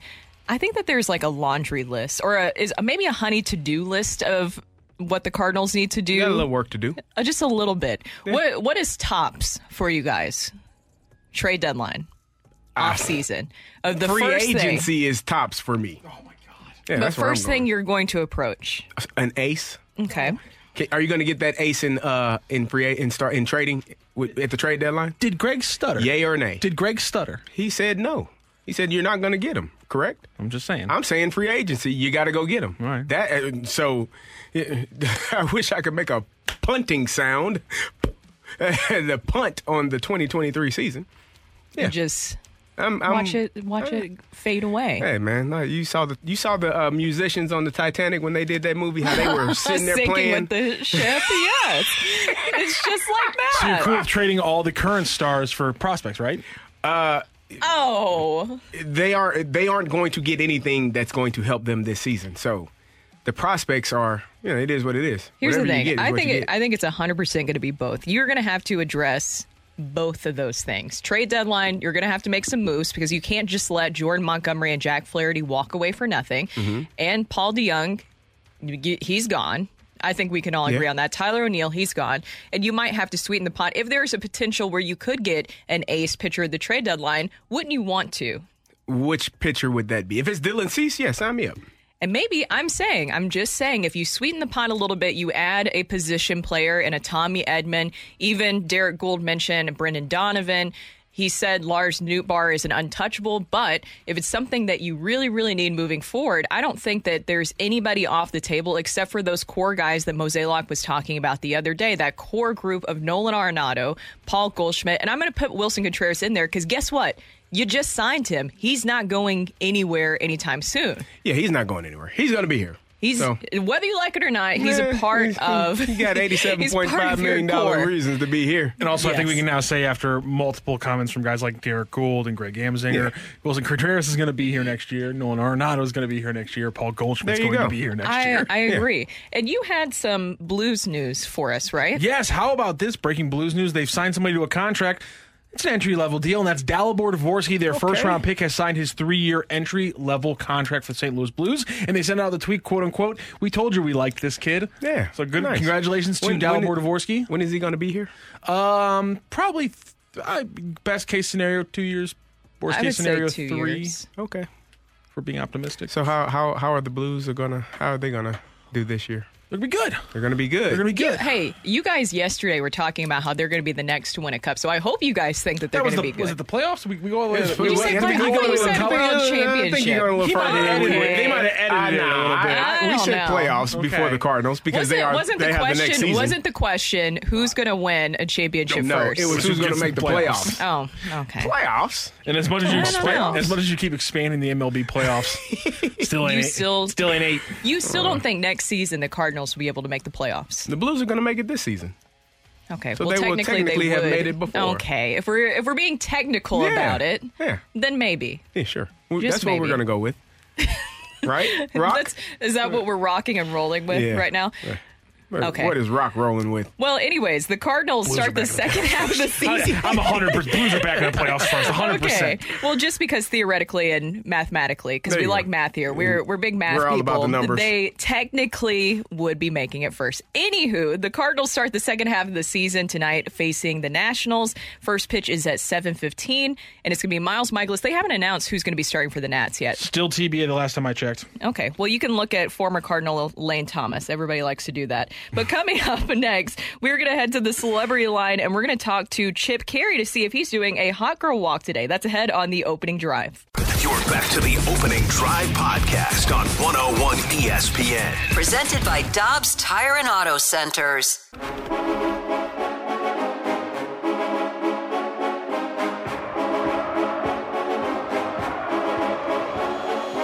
Chip, I'm all jacked up on Mountain Dew. Welcome back to the Opening Drive. I'm Kerry Davis, joined by Brooke Grimsley, and we go to the celebrity line and talk to our great friend, Cardinals broadcaster Chip Caray. Chip, how you doing? I'm doing great, guys. Happy second half. Thank you. Same here. Randy is out today, so you just got us. So my question for you, I know the All-Star break was a time to decompress and get away from baseball. You told us you were going home to be around family. My question is, did you get the entire honey-do list done? I did.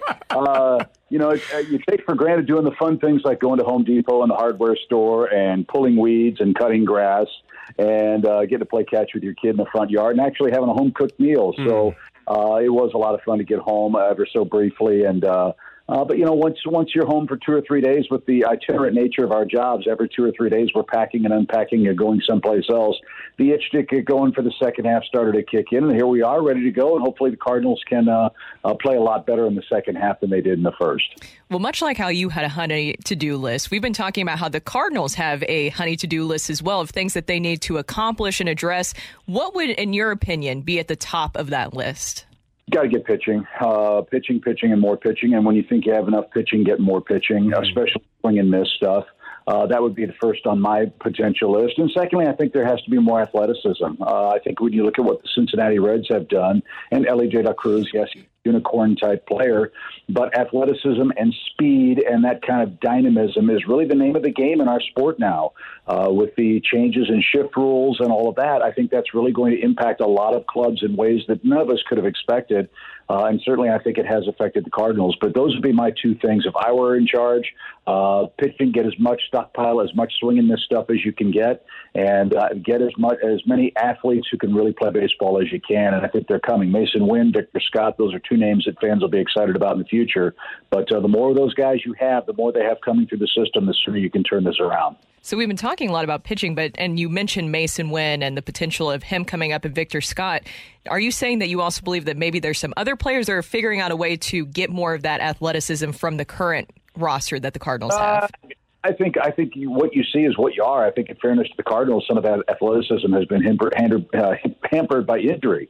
Tyler O'Neill's missed 69, 70 games. I mean, he's a 30 home run Gold Glove guy. He hasn't played. He's hurt. Hopefully he'll be back sooner rather than later. He's a terrific player when he's on the field. That's a problem. Getting Tommy Edman healthy. He was hurt with the wrist problem the final week before the All-Star break. That's a problem. Donovan couldn't throw. He's an athlete, but he can hit. So getting all those pieces together for extended stretches of time, I mean, in fairness, as I said, when Tyler O'Neill has missed 80% of your season, he was counted on as being one of your starting outfielders, or not your center fielder, and hitting 30 home runs this year. That's a big blow for any club to have to overcome, and I think that was one of the reasons the Cardinals have floundered. Not the only one, but one of them. But getting more of those guys healthy and on the field and showing their dynamism, I think, is something we're all looking forward to. Chip, you talked about pitching, and two of the pitchers that have been talked about possibly being traded because of their contracts is Jordan Montgomery and Jack Flaherty. If you do trade those guys, do you believe that you're going to get major league ready pitching in return, or are you looking at more like prospects for those guys, which puts you in a bigger hole in the pitching that you already need? Oh, gosh, I don't know. Again, I'm not privy to those conversations. I don't know if those names are even being bandied about. I know they've been talked about in the media. Mm-hmm. But look, there's a dearth of starting pitching. There's a dearth of relief pitching all around Major League Baseball right now. And with so many teams that are in contention for postseason play, players that are not under contract for next year are going to have an awful lot of value. Who those are and where they will go and what they're going to pay and what you're going to get and how soon those players you receive will get to the show, I have no idea. I don't know how that works. But, there's nothing wrong with acquiring prospects now, because those are trade chips you can use in the offseason when everybody's had the dust settle. You figured out who the champion is, and you figure out who's available and who's not. So I know that Mo and his staff are working tirelessly to do that. I know they're disappointed that some of the bets that they made haven't worked out. Some have, but not all of them. And, I thought it was stark and eye-opening that he admitted, we're going to trade people, that this mix isn't working right now for the Cardinals. And that's unfortunate, I know, for all of us who expected so much more from this team in the first half. There's a chance still. They're still alive. They're still mathematically alive. And I think people believe that there is a parallel path that could be done here, move guys, bring new guys in, and go on a run. But obviously the calendar is not our friend right now, either for the trade deadline or the championship season. So I know it's going to be a very, very busy couple of weeks at One Cardinal Way. Who is your prediction of a player who is going to really explode or have a big second half? Well, that's a good question. I think they are what they are. It's not like guys have had terrible halves. It's just that nobody's had a breakout first half like we thought they would. Like I said, Tommy Edman has moved around and played center field. He's been the best center fielder on this team. Jordan Walker came back and had a great run for the Cardinals after coming back from Memphis. Donovan at times has been awesome. Goldschmidt and Arenado have been very consistent. I think we're all looking for more from Wilson Contreras, more consistency, defensively especially for him. He's made improvements, but needs to be better back behind the plate. The bullpen up and down. I mean, Hicks and Helsley and Gallegos, those guys have been up and down. I mean, the Cardinals, answering this question is like trying to figure out which child you like the best. There's not been one real cornerstone, bedrock, foundational piece of this team other than Goldschmidt and Arenado. In Nolan's case, he said he started slowly and did. That you can say, okay, we've got this fixed. And then when you go to fix something else, well, it creates another problem somewhere else. And I think that's the most frustrating part of it foundationally from my 10,000-foot view of it, is there really hasn't been anything the Cardinals can hang their hat on and say, if we do this consistently, we can win games this way and fix the other problems on the fly. There's just been too many problems that have had to be fixed, in my opinion. You talked about Mozeliak saying you were intrigued by him saying that it wasn't working and there would be trade partners or trade pieces leaving. Was there anything else intriguing that you heard from that interview that kind of piqued your ears up a little bit? No, I found it very refreshing, the unbridled honesty with which he spoke. Look, everybody's disappointed. I came from Atlanta, and I was very clear in feeling that this was a team that was going to win the division and win 95 games. I think on paper, that's what everybody thought was going to happen. It just didn't work. And there's no point in saying that there's anyone or anything to blame. It just didn't work. And I think that the biggest key for anybody is to recognize what isn't working and go about trying to fix it. This isn't about blame. There's nobody to blame here. The Cardinals went about their business very rationally with really good players who just collectively haven't had a good year together. Now it's how do you fix it? How do you build forward so you don't have to go through this again? And I will remind fans that the Cardinals haven't had a losing season in 15 years. There are whole generations of kids in this town that have never seen a team finish below 500. In this era of pro sports, that's really a remarkable run, and there's still a chance to keep that alive. But obviously everybody's disappointed with what happened in the first 90 games. So now let's go out and make it better so we have a fun second half and build toward an anticipatory 2024 season. Do you think that this will be a season in which there won't be a single Cardinal that wins a Gold Glove, especially with what we've seen the first half? It's been such a drop-off defensively, but you've had players playing in different positions, so it wouldn't be that surprising. But do you think that we'll go the season without a Cardinal winning a Gold Glove at all? Yeah, it's possible. It's possible. Look, and Nolan Arenado has such an incredibly high standard that when you see his defensive metrics and his numbers, you go, wow, something's off. And it was. That's hard to believe. And that's kind of the way the Cardinals, as you all know far better than I, have been built. You pitch to contact, you get the ball on the ground, and you get outs. Well, the shift changed that. It made it much more difficult for those ground balls to be outs because they're going through holes in the infield that a couple of years ago didn't exist. So I think that's something that the Cardinals are going to have to change on the fly. Swing and miss stuff plays in this game, and it really, really plays in this era of super high-charged athletes roaming around the field at all positions. So to answer your question, Brooke, yeah, it's possible. Hopefully that won't be the case, but yeah, I think it's possible for sure. So, Chip, our question of the day was, do you feel like the Cardinals can get better in free agency or at the trade deadline? Which will have more of an impact on this team this year or for the 2024 season? When you're looking at this roster, what's available at the trade deadline, what's available next season in free agency, which one do you think will be more impactful for this Cardinals team for the future? Well, I guess it depends on which way your organization looks at players and as commodities. Is money an issue, or is having more players what you want, right? Because young, controllable talent is much more valuable than money in our game because of the controllable costs that are involved in it, at least in my opinion. So I think the Cardinals have a unique opportunity to do both, quite honestly. I think they have some pieces that are going to draw a lot of interest. And with so few quality pitchers available either in the bullpen or in starting rotations, the Cardinals have a unique opportunity to capitalize on that. And with the money that's coming off the books next year, they can go out and play in the free agent waters if they want to. Now, whether they will or not, it depends on who's available and what the price range and comfort level is. But I think the Cardinals are uniquely positioned to take a step back, see where we are after this year, and really go for it and take command of the Central Division next year. Chip, last question. Do you all take your hot girl walks for home games? I do. Okay. Yeah. Yeah, I do. In fact, I'm having my coffee right now to get energized for it, and I'm going to go out on a hot girl walk here in a little bit, but I'll be by myself. Okay. So it won't be a hot girl. It'll just be fat old me. But, yeah, it's part of the fun. Get out here and enjoy downtown and see the city people getting fired up for the games and the weekend with the Nationals in town. And we do have hot weather, so it's going to be perfect to get a sweat on. Indeed. Thanks, Chip, for joining us. We'll talk to you next week. We'll be watching the Cardinals tonight, and good luck. We'll see you this weekend. Thanks. Bye. That was Cardinals broadcaster Chip Caray joining us, talking a little Cardinals baseball second half, and we'll see hot what girl walk. Hot girl maybe walks. Maybe that's what the Cardinals need to do. Just go some team. hot girl walks together for team bonding. Yeah. Just Why go. not? Do it. Why not? Yeah. Be good fun. That's Brooke. I'm Caray. Coming up next, we have the Cardinals have their non-core roster. What? Who the Cardinals? Oh. Who is your Cardinal that you picked to have a big second half for this Cardinals team? We'll discuss it when we return on the opening drive. It's hard. That's next on the opening drive. You're back to the Opening Drive podcast on 101 ESPN. Presented by Dobbs Tire and Auto Centers.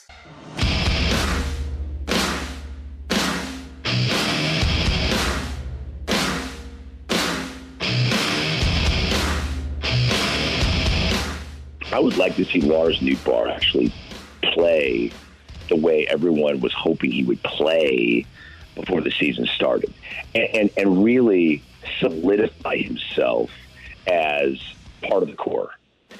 Because as of right now, he's playing well, but he's one, Burleson hot streak away from not playing that much anymore. Because like I said last time I was on your show, this is going to be an AAU high school basketball tryout all the way to the end of the year. Who's part of the core? Who we hold on to? Who's going to go into spring training 2024 with a solidified job? And I hope Lars Nootbaar kind of solidifies himself in the second half. Welcome back to the opening drive. Happy Friday, everyone. Brooke Grimsley here alongside Super Bowl champ Kerry Davis and Matthew Rocchio. Randy with the day off. He has a doctor's appointment, so it's not a fun day off, but still...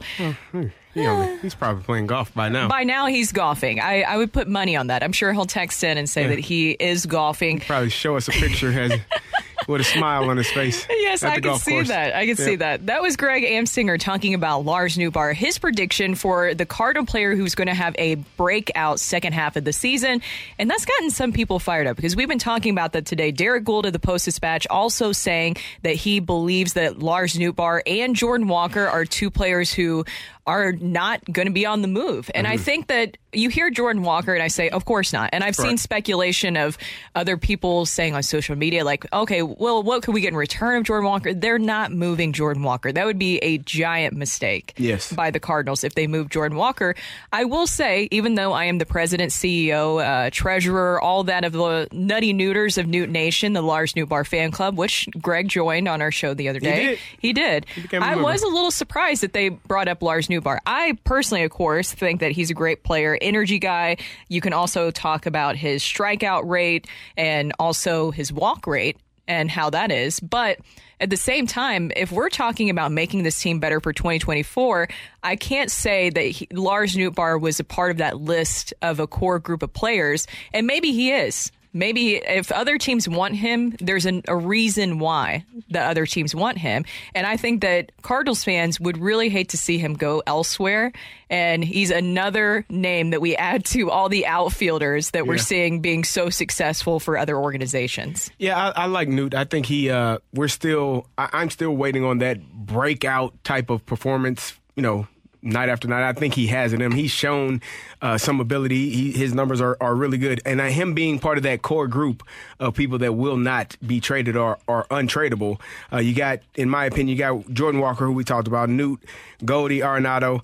I think, Contreras is obviously on that list as well. What about Tommy Edman and Mason Wynn? Are those two also on your list of untradeable pieces for this team going forward? Well, personally, I think that they're pretty high on Tommy Edman. He has 2 years, right, Rocchio, of control left, I believe. 2 years of control left. I would say that the Cardinals are really high on him for a lot of reasons. One, they felt comfortable enough for him, even when you had Dylan Carlson. Remember, when Dylan Carlson and Lars Nootbaar returned from cold, dead hands, even when they returned from injury, who was still their center fielder that they were putting out there? Yeah. Tommy Edman. Yep. So they are pretty high on him and his abilities. But if you're talking about moving guys, I think between those two that you listed, Mason Wynn and Tommy Edman, you have to keep Mason Wynn around. Unless it was absolutely something crazy that you're getting something huge in return. I don't think you can part with Mason Wynn because you're also parting with Paul DeJong. I think we know that that's going to happen. Paul DeJong is gone. Mason Wynn, if you also lose him, I know that you might still have Edman there, Donovan, but I think Mason Wynn has too much of an upside. And remember what Chip said in the last segment, he wants the speed, the energy, the athleticism. Who has that? Mason Wynn. Mason Wynn fits all those categories. And if that's the trend in which the league is going, you can't afford to lose a player like that. Yeah, I agree with you 100%. And we were talking about who you think would have the breakout for the second half of the season. I'm going to go with a name that, I think it's pretty easy to pick this person, but I'm going to go with Jordan Walker. I think he has shown first half, he got sitting down and There were some things they wanted him to correct. Whether or not he corrected them, I don't know. He came up and still looked pretty much like the same player he was before he left. But what did he say again about the changes? Yeah, I mean, there was do some. What I do. Yeah, exactly. I'm going to do what got me here. He basically said, what's the point of having launch angle if I'm not hitting the ball at all? I think that's a pretty good takeaway. I think that matters. That's a young man who has a high intellect, a high baseball intellect, and understands that hitting the ball is all that matters when you're batting. So if you're not hitting it, it doesn't matter if you hit it high if you're not getting hits. So he is my pick for the second half to have a breakout season. Breakout second half. Yes, breakout second half. Do you think that sometimes maybe that's the issue with Nolan Gorman, is that focus or the philosophy? Because remember what Nolan Arenado said during the All-Star break. That was great audio that he had with Derek Gould of the Post-Dispatch. If you go there, you can see it, where Arenado talked about the pressures that he feels bad for some of the young players. And I know some people say that, well, I'm not going to feel bad for them. They're making a lot of money, and you get to play at the biggest level in pro sports. But at the same time, I do agree with Nolan Arenado in some ways. There's more pressure here for those young players to perform than what he dealt with at the Rockies when he was up and coming, where he could just be himself. Yeah. And maybe that's what helped him develop into the Nolan Arenado that we know today. Obviously, it worked out. Yep. But I wonder if some of those pressures that he's talking about, he's almost thinking about Nolan Gorman and some of the pressures he's facing. He's 23, 24 years old. Do you think that he puts pressure on himself to focus on just home runs, the reliance on the home run? The pressure you'll face in cities where winning is not expected is not nearly as high as it is when winning is expected. The Cardinals organization, you're a young player, you're expected to be winners, be champions. That comes with the territory. I'm sure Nolan Arenado didn't have that much pressure on him because that's not an organization that you expect to win championships year after year after year. The important part of being a young player and having that type of pressure is the older players helping alleviate some of that pressure. Being the guys that you can come to, that you can talk to, not being, and I don't know if any of these guys are this way or are self-absorbed or only worried about their numbers, but being a good teammate. We saw a lot of it last season with Albert Pujols in his final year. Young players, veterans. Would he have done that in the heyday of Albert Pujols? Probably not, maybe not. But what you saw from him last year is vital for a baseball team, for any ball club, when you have young players to have that star veteran, whether he's an older veteran, whether he's an older player, but he's been a star in this league. He's had great success in this league.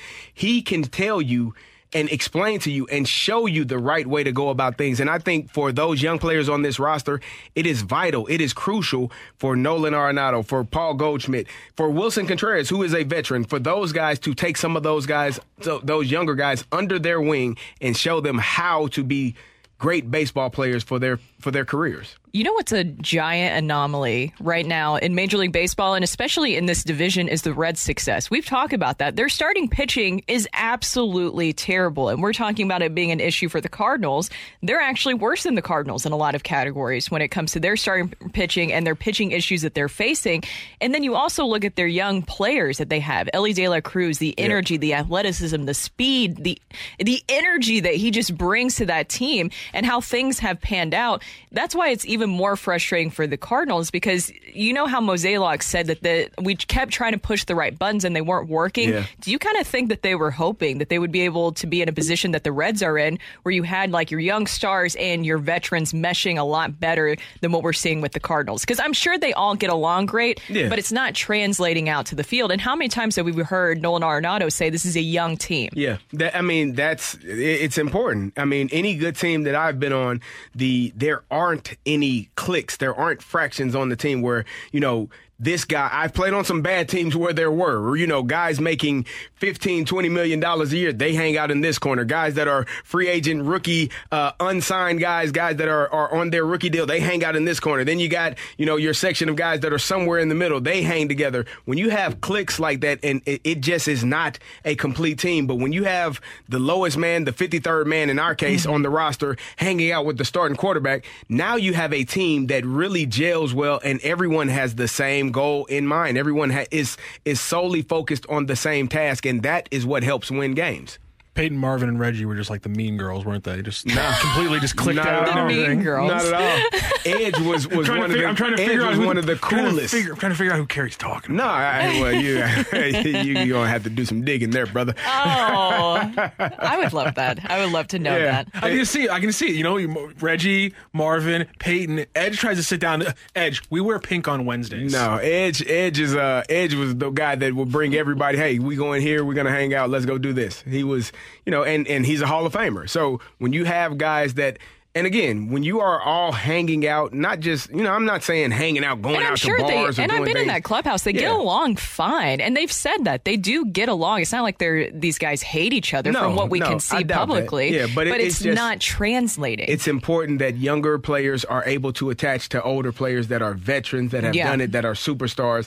And they can watch, not just watching and learning, but learning because they're talking and really taking their time. The older players are taking their time to show the younger players how to do this. Or even just having a Chris Carpenter. And even you could say that Yadier Molina was like that in a lot of the ways, where somebody in that room that you knew was always watching and kind of judging you. And I'm saying in a negative way, but where you always had to be on your P's and Q's and making sure that you're trying to impress them. You know what I'm talking about? Yep. Players like that, where they have that energy, they have that command in the room where it's like, oh, okay, well, I need to make sure I'm doing the best I can to help him out and also the team out. Yeah, you don't want to let your peers down. You don't want to let your teammates down. And when teams are working well together, they generally are all on the same page. Do you want me to read this?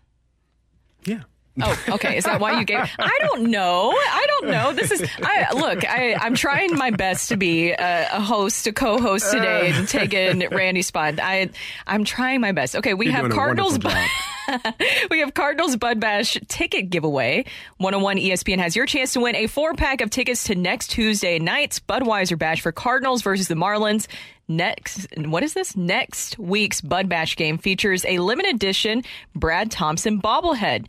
Text in now at 314-399-9646. That is 314-399-YO-HO. And we have a BT question, right? I'm actually going to change this up a little bit. We've gone with the BT questions the last few days. I'm going to change this one up again. We're going to do a little show participation thing because Carrie earlier, if you guys were listening to the fight, you heard that I inadvertently handed Kerry Davis a particular question right there in the palm of his hands. He's got it right there. So he mentioned 2 Pittsburgh Panthers who used to come out to the Steelers field to practice after they did because, well, the Panthers used that. 2 eventual NFLers. Darrelle Revis was one of them. Who was the other future NFLer that Kerry Davis mentioned used to come out to the Pittsburgh Steelers training field after they practiced? So earlier back in the fight, you can go back to listen to it even if you want, Kerry Davis said it. 2 Pittsburgh Panthers used to come out on the training field. Darrelle Revis was one of them. Who was the other one? And you're very welcome for giving you that answer, Kerry. Yeah, all right. Make sure to text it. Coming up next, we have rock and roll on the opening drive.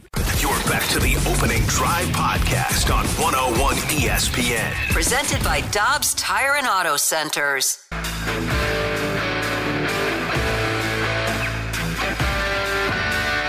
Let's rock. Let's rock today. Welcome back to the Opening Drive. I'm Kerry Davis, joined by Brooke Grimsley, and it's time for a little rock and roll. What you got, Rock? Well, we're getting all our textures in for the winner of the Bud Bash tickets, and of course, you get a Brad Thompson bobblehead. I mean, how are you going to want to miss that one? A couple more minutes, we're going to get people to answer our trivia question.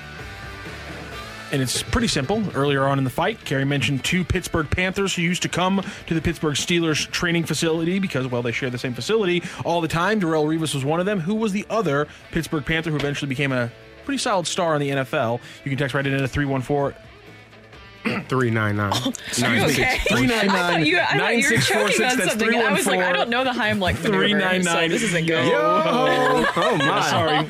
Oh no! Oh no! We almost you lost can one over go here. watch that on YouTube, and I had the look of fear because that's like the worst case scenario where I've always wondered what to do. I took a CPR class in college online, and I'm like, what is going to happen if I actually have to do something in person? Well, it's one of those things you where gotta like just jump in. I felt the cough coming and I was trying to talk, so I'm trying to like stifle it at the same time. This happened the other Just day let it out. because of the cameras. Like Jamie got shocked by the microphone, and so these are the things that you now get to see on the camera because I probably could have played that off a little bit better had we not been on the camera that I was about to start choking. But unfortunately, no, I want people to go back everyone and gets to see it just right on Front Street. So thanks for that, everybody. There you go. Love having these cameras. They're the best. We were talking earlier about Shohei Ohtani. Obviously, we'd love to see the Cardinals get him. Obviously, having Lars Nootbaar certainly helps. Buster Olney broke down yesterday about the Shohei Ohtani sweepstakes maybe starting a few months earlier than people expected. In talking with sources yesterday around baseball, as of this moment, he's not available. But that could be tested in the next 2 weeks because when you look at the Angels' schedule coming out of the gate, they're going to be facing a bunch of teams that they're actually chasing in the standings. Now, as of this morning, they're 5 games behind in the wild card race. According to Fangraphs, 11% chance of making the playoffs. But right out of the gate, they face the Astros this weekend. We have them on Sunday Night Baseball. Then they face the Yankees. Then a couple series later, they're going to be facing the Toronto Blue Jays. These are all teams that they're chasing. That will give clarity to owner Artie Moreno as to whether or not he's going to potentially trade Ohtani. And look, the right baseball decision might be to flip Ohtani for 3 prospects who can help you going forward. I mean, I say right now, Cardinals getting the sweepstakes. Best 3 way to prospects? build for 2024. Getting Shohei Ohtani. Who you giving now. up? Everything. Everyone. For Shohei? Mason Wynn, Jordan Walker, Nolan Gorman. Didn't you hear about the revenue that he brings in? Yeah, that's cool. I'm with you. Everything. Everything? Sell the farm. Full Herschel Walker. No, that didn't work out. Full Herschel Walker. That didn't work out well. No, Shohei Ohtani's not like 32. Shohei Ohtani isn't 32 yet. I'm just How old saying. is he? He's 29. He's not a running back either. He's not. He is both a pitcher and a hitter, and that could be a little volatile. That could never bite you, right? What's wrong with giving $60 million to one guy? How could that ever work out poorly for a franchise? I don't know. We'll see. We'll see how it goes. If I didn't like the prediction that Eric had of the Cubs. I didn't like that. Yeah, I didn't like it when I read, 10, was it, I guess it would have been 2012 years ago that the Angels and the Cubs were the most likely team to sign Albert Pujols when the Cardinals let him walk, but yet we saw what happened there anyway. That's the fact of the matter is one of your biggest rivals is in the second biggest market in the country, so them's the breaks. Potential. It's part of it. Do you have a winner for the Bud Bash tickets? We do have a winner for the Bud Bash tickets. The answer to that question, Kerry Davis, because the first answer to the question was the easiest fight answer ever, and I want to apologize to Eric, who did a great job and tied. What the hell you apologize to me? I want to apologize to Eric. Yeah, what the hell you apologizing to him for? He will be on the fight on Monday with Randy. He won. You think that's going to go well for you? I mean, I fought tooth and nail there. I didn't give up. Just had a tough. So the first answer, very easy, was Darrell Rivas. The second answer, who was the other Pittsburgh Panther who used to always come out there? LaShawn McCoy. LaShawn Shady McCoy. Yeah, they practice our facility. We share a facility with the Pittsburgh Panthers, and so when we get done with practice, they are generally going out to practice. Sometimes we would cross paths in the lunchroom. I feel good. We all learned something together collectively on the show today that the Pittsburgh Panthers and the Pittsburgh Steelers share the same practice field. Yes. Well, their field is a little bit further. It's like 5 fields out there. That's something we have the first 3, and they have like the last 2. It's something I didn't know. Yep. Learn something new every day, Rock. We share the same indoor facility. Yep. No more Pittsburgh NFL or college football questions for Kerry Davis. Learn something new every day. And even when I give him one, he still loses. Ow! Oh! That's why I stir the pot. When people ask why, this is why. Rock is not innocent as he likes to portray. He likes to portray this innocent, oh, woe is me, why are you? No, hell no. He is the one that's oh, well, just another day. There you go, Eeyore. Thank you, Brooke. Today was awesome. Randy will be back on Monday, and we'll have the adult back in the room, and we won't be able to. The adult. Thank you, Kerry. Thank you, Rock. Coming up next, we have a balloon party with... Who's in? Chris Kerber. Chris Kerber in a balloon party. We'll see you all on Monday. Until then, have a great day, St. Louis. That's right. You've been listening to the Opening Drive podcast on 101 ESPN and ESPN.com. Presented by Dobbs Tire and Auto Centers.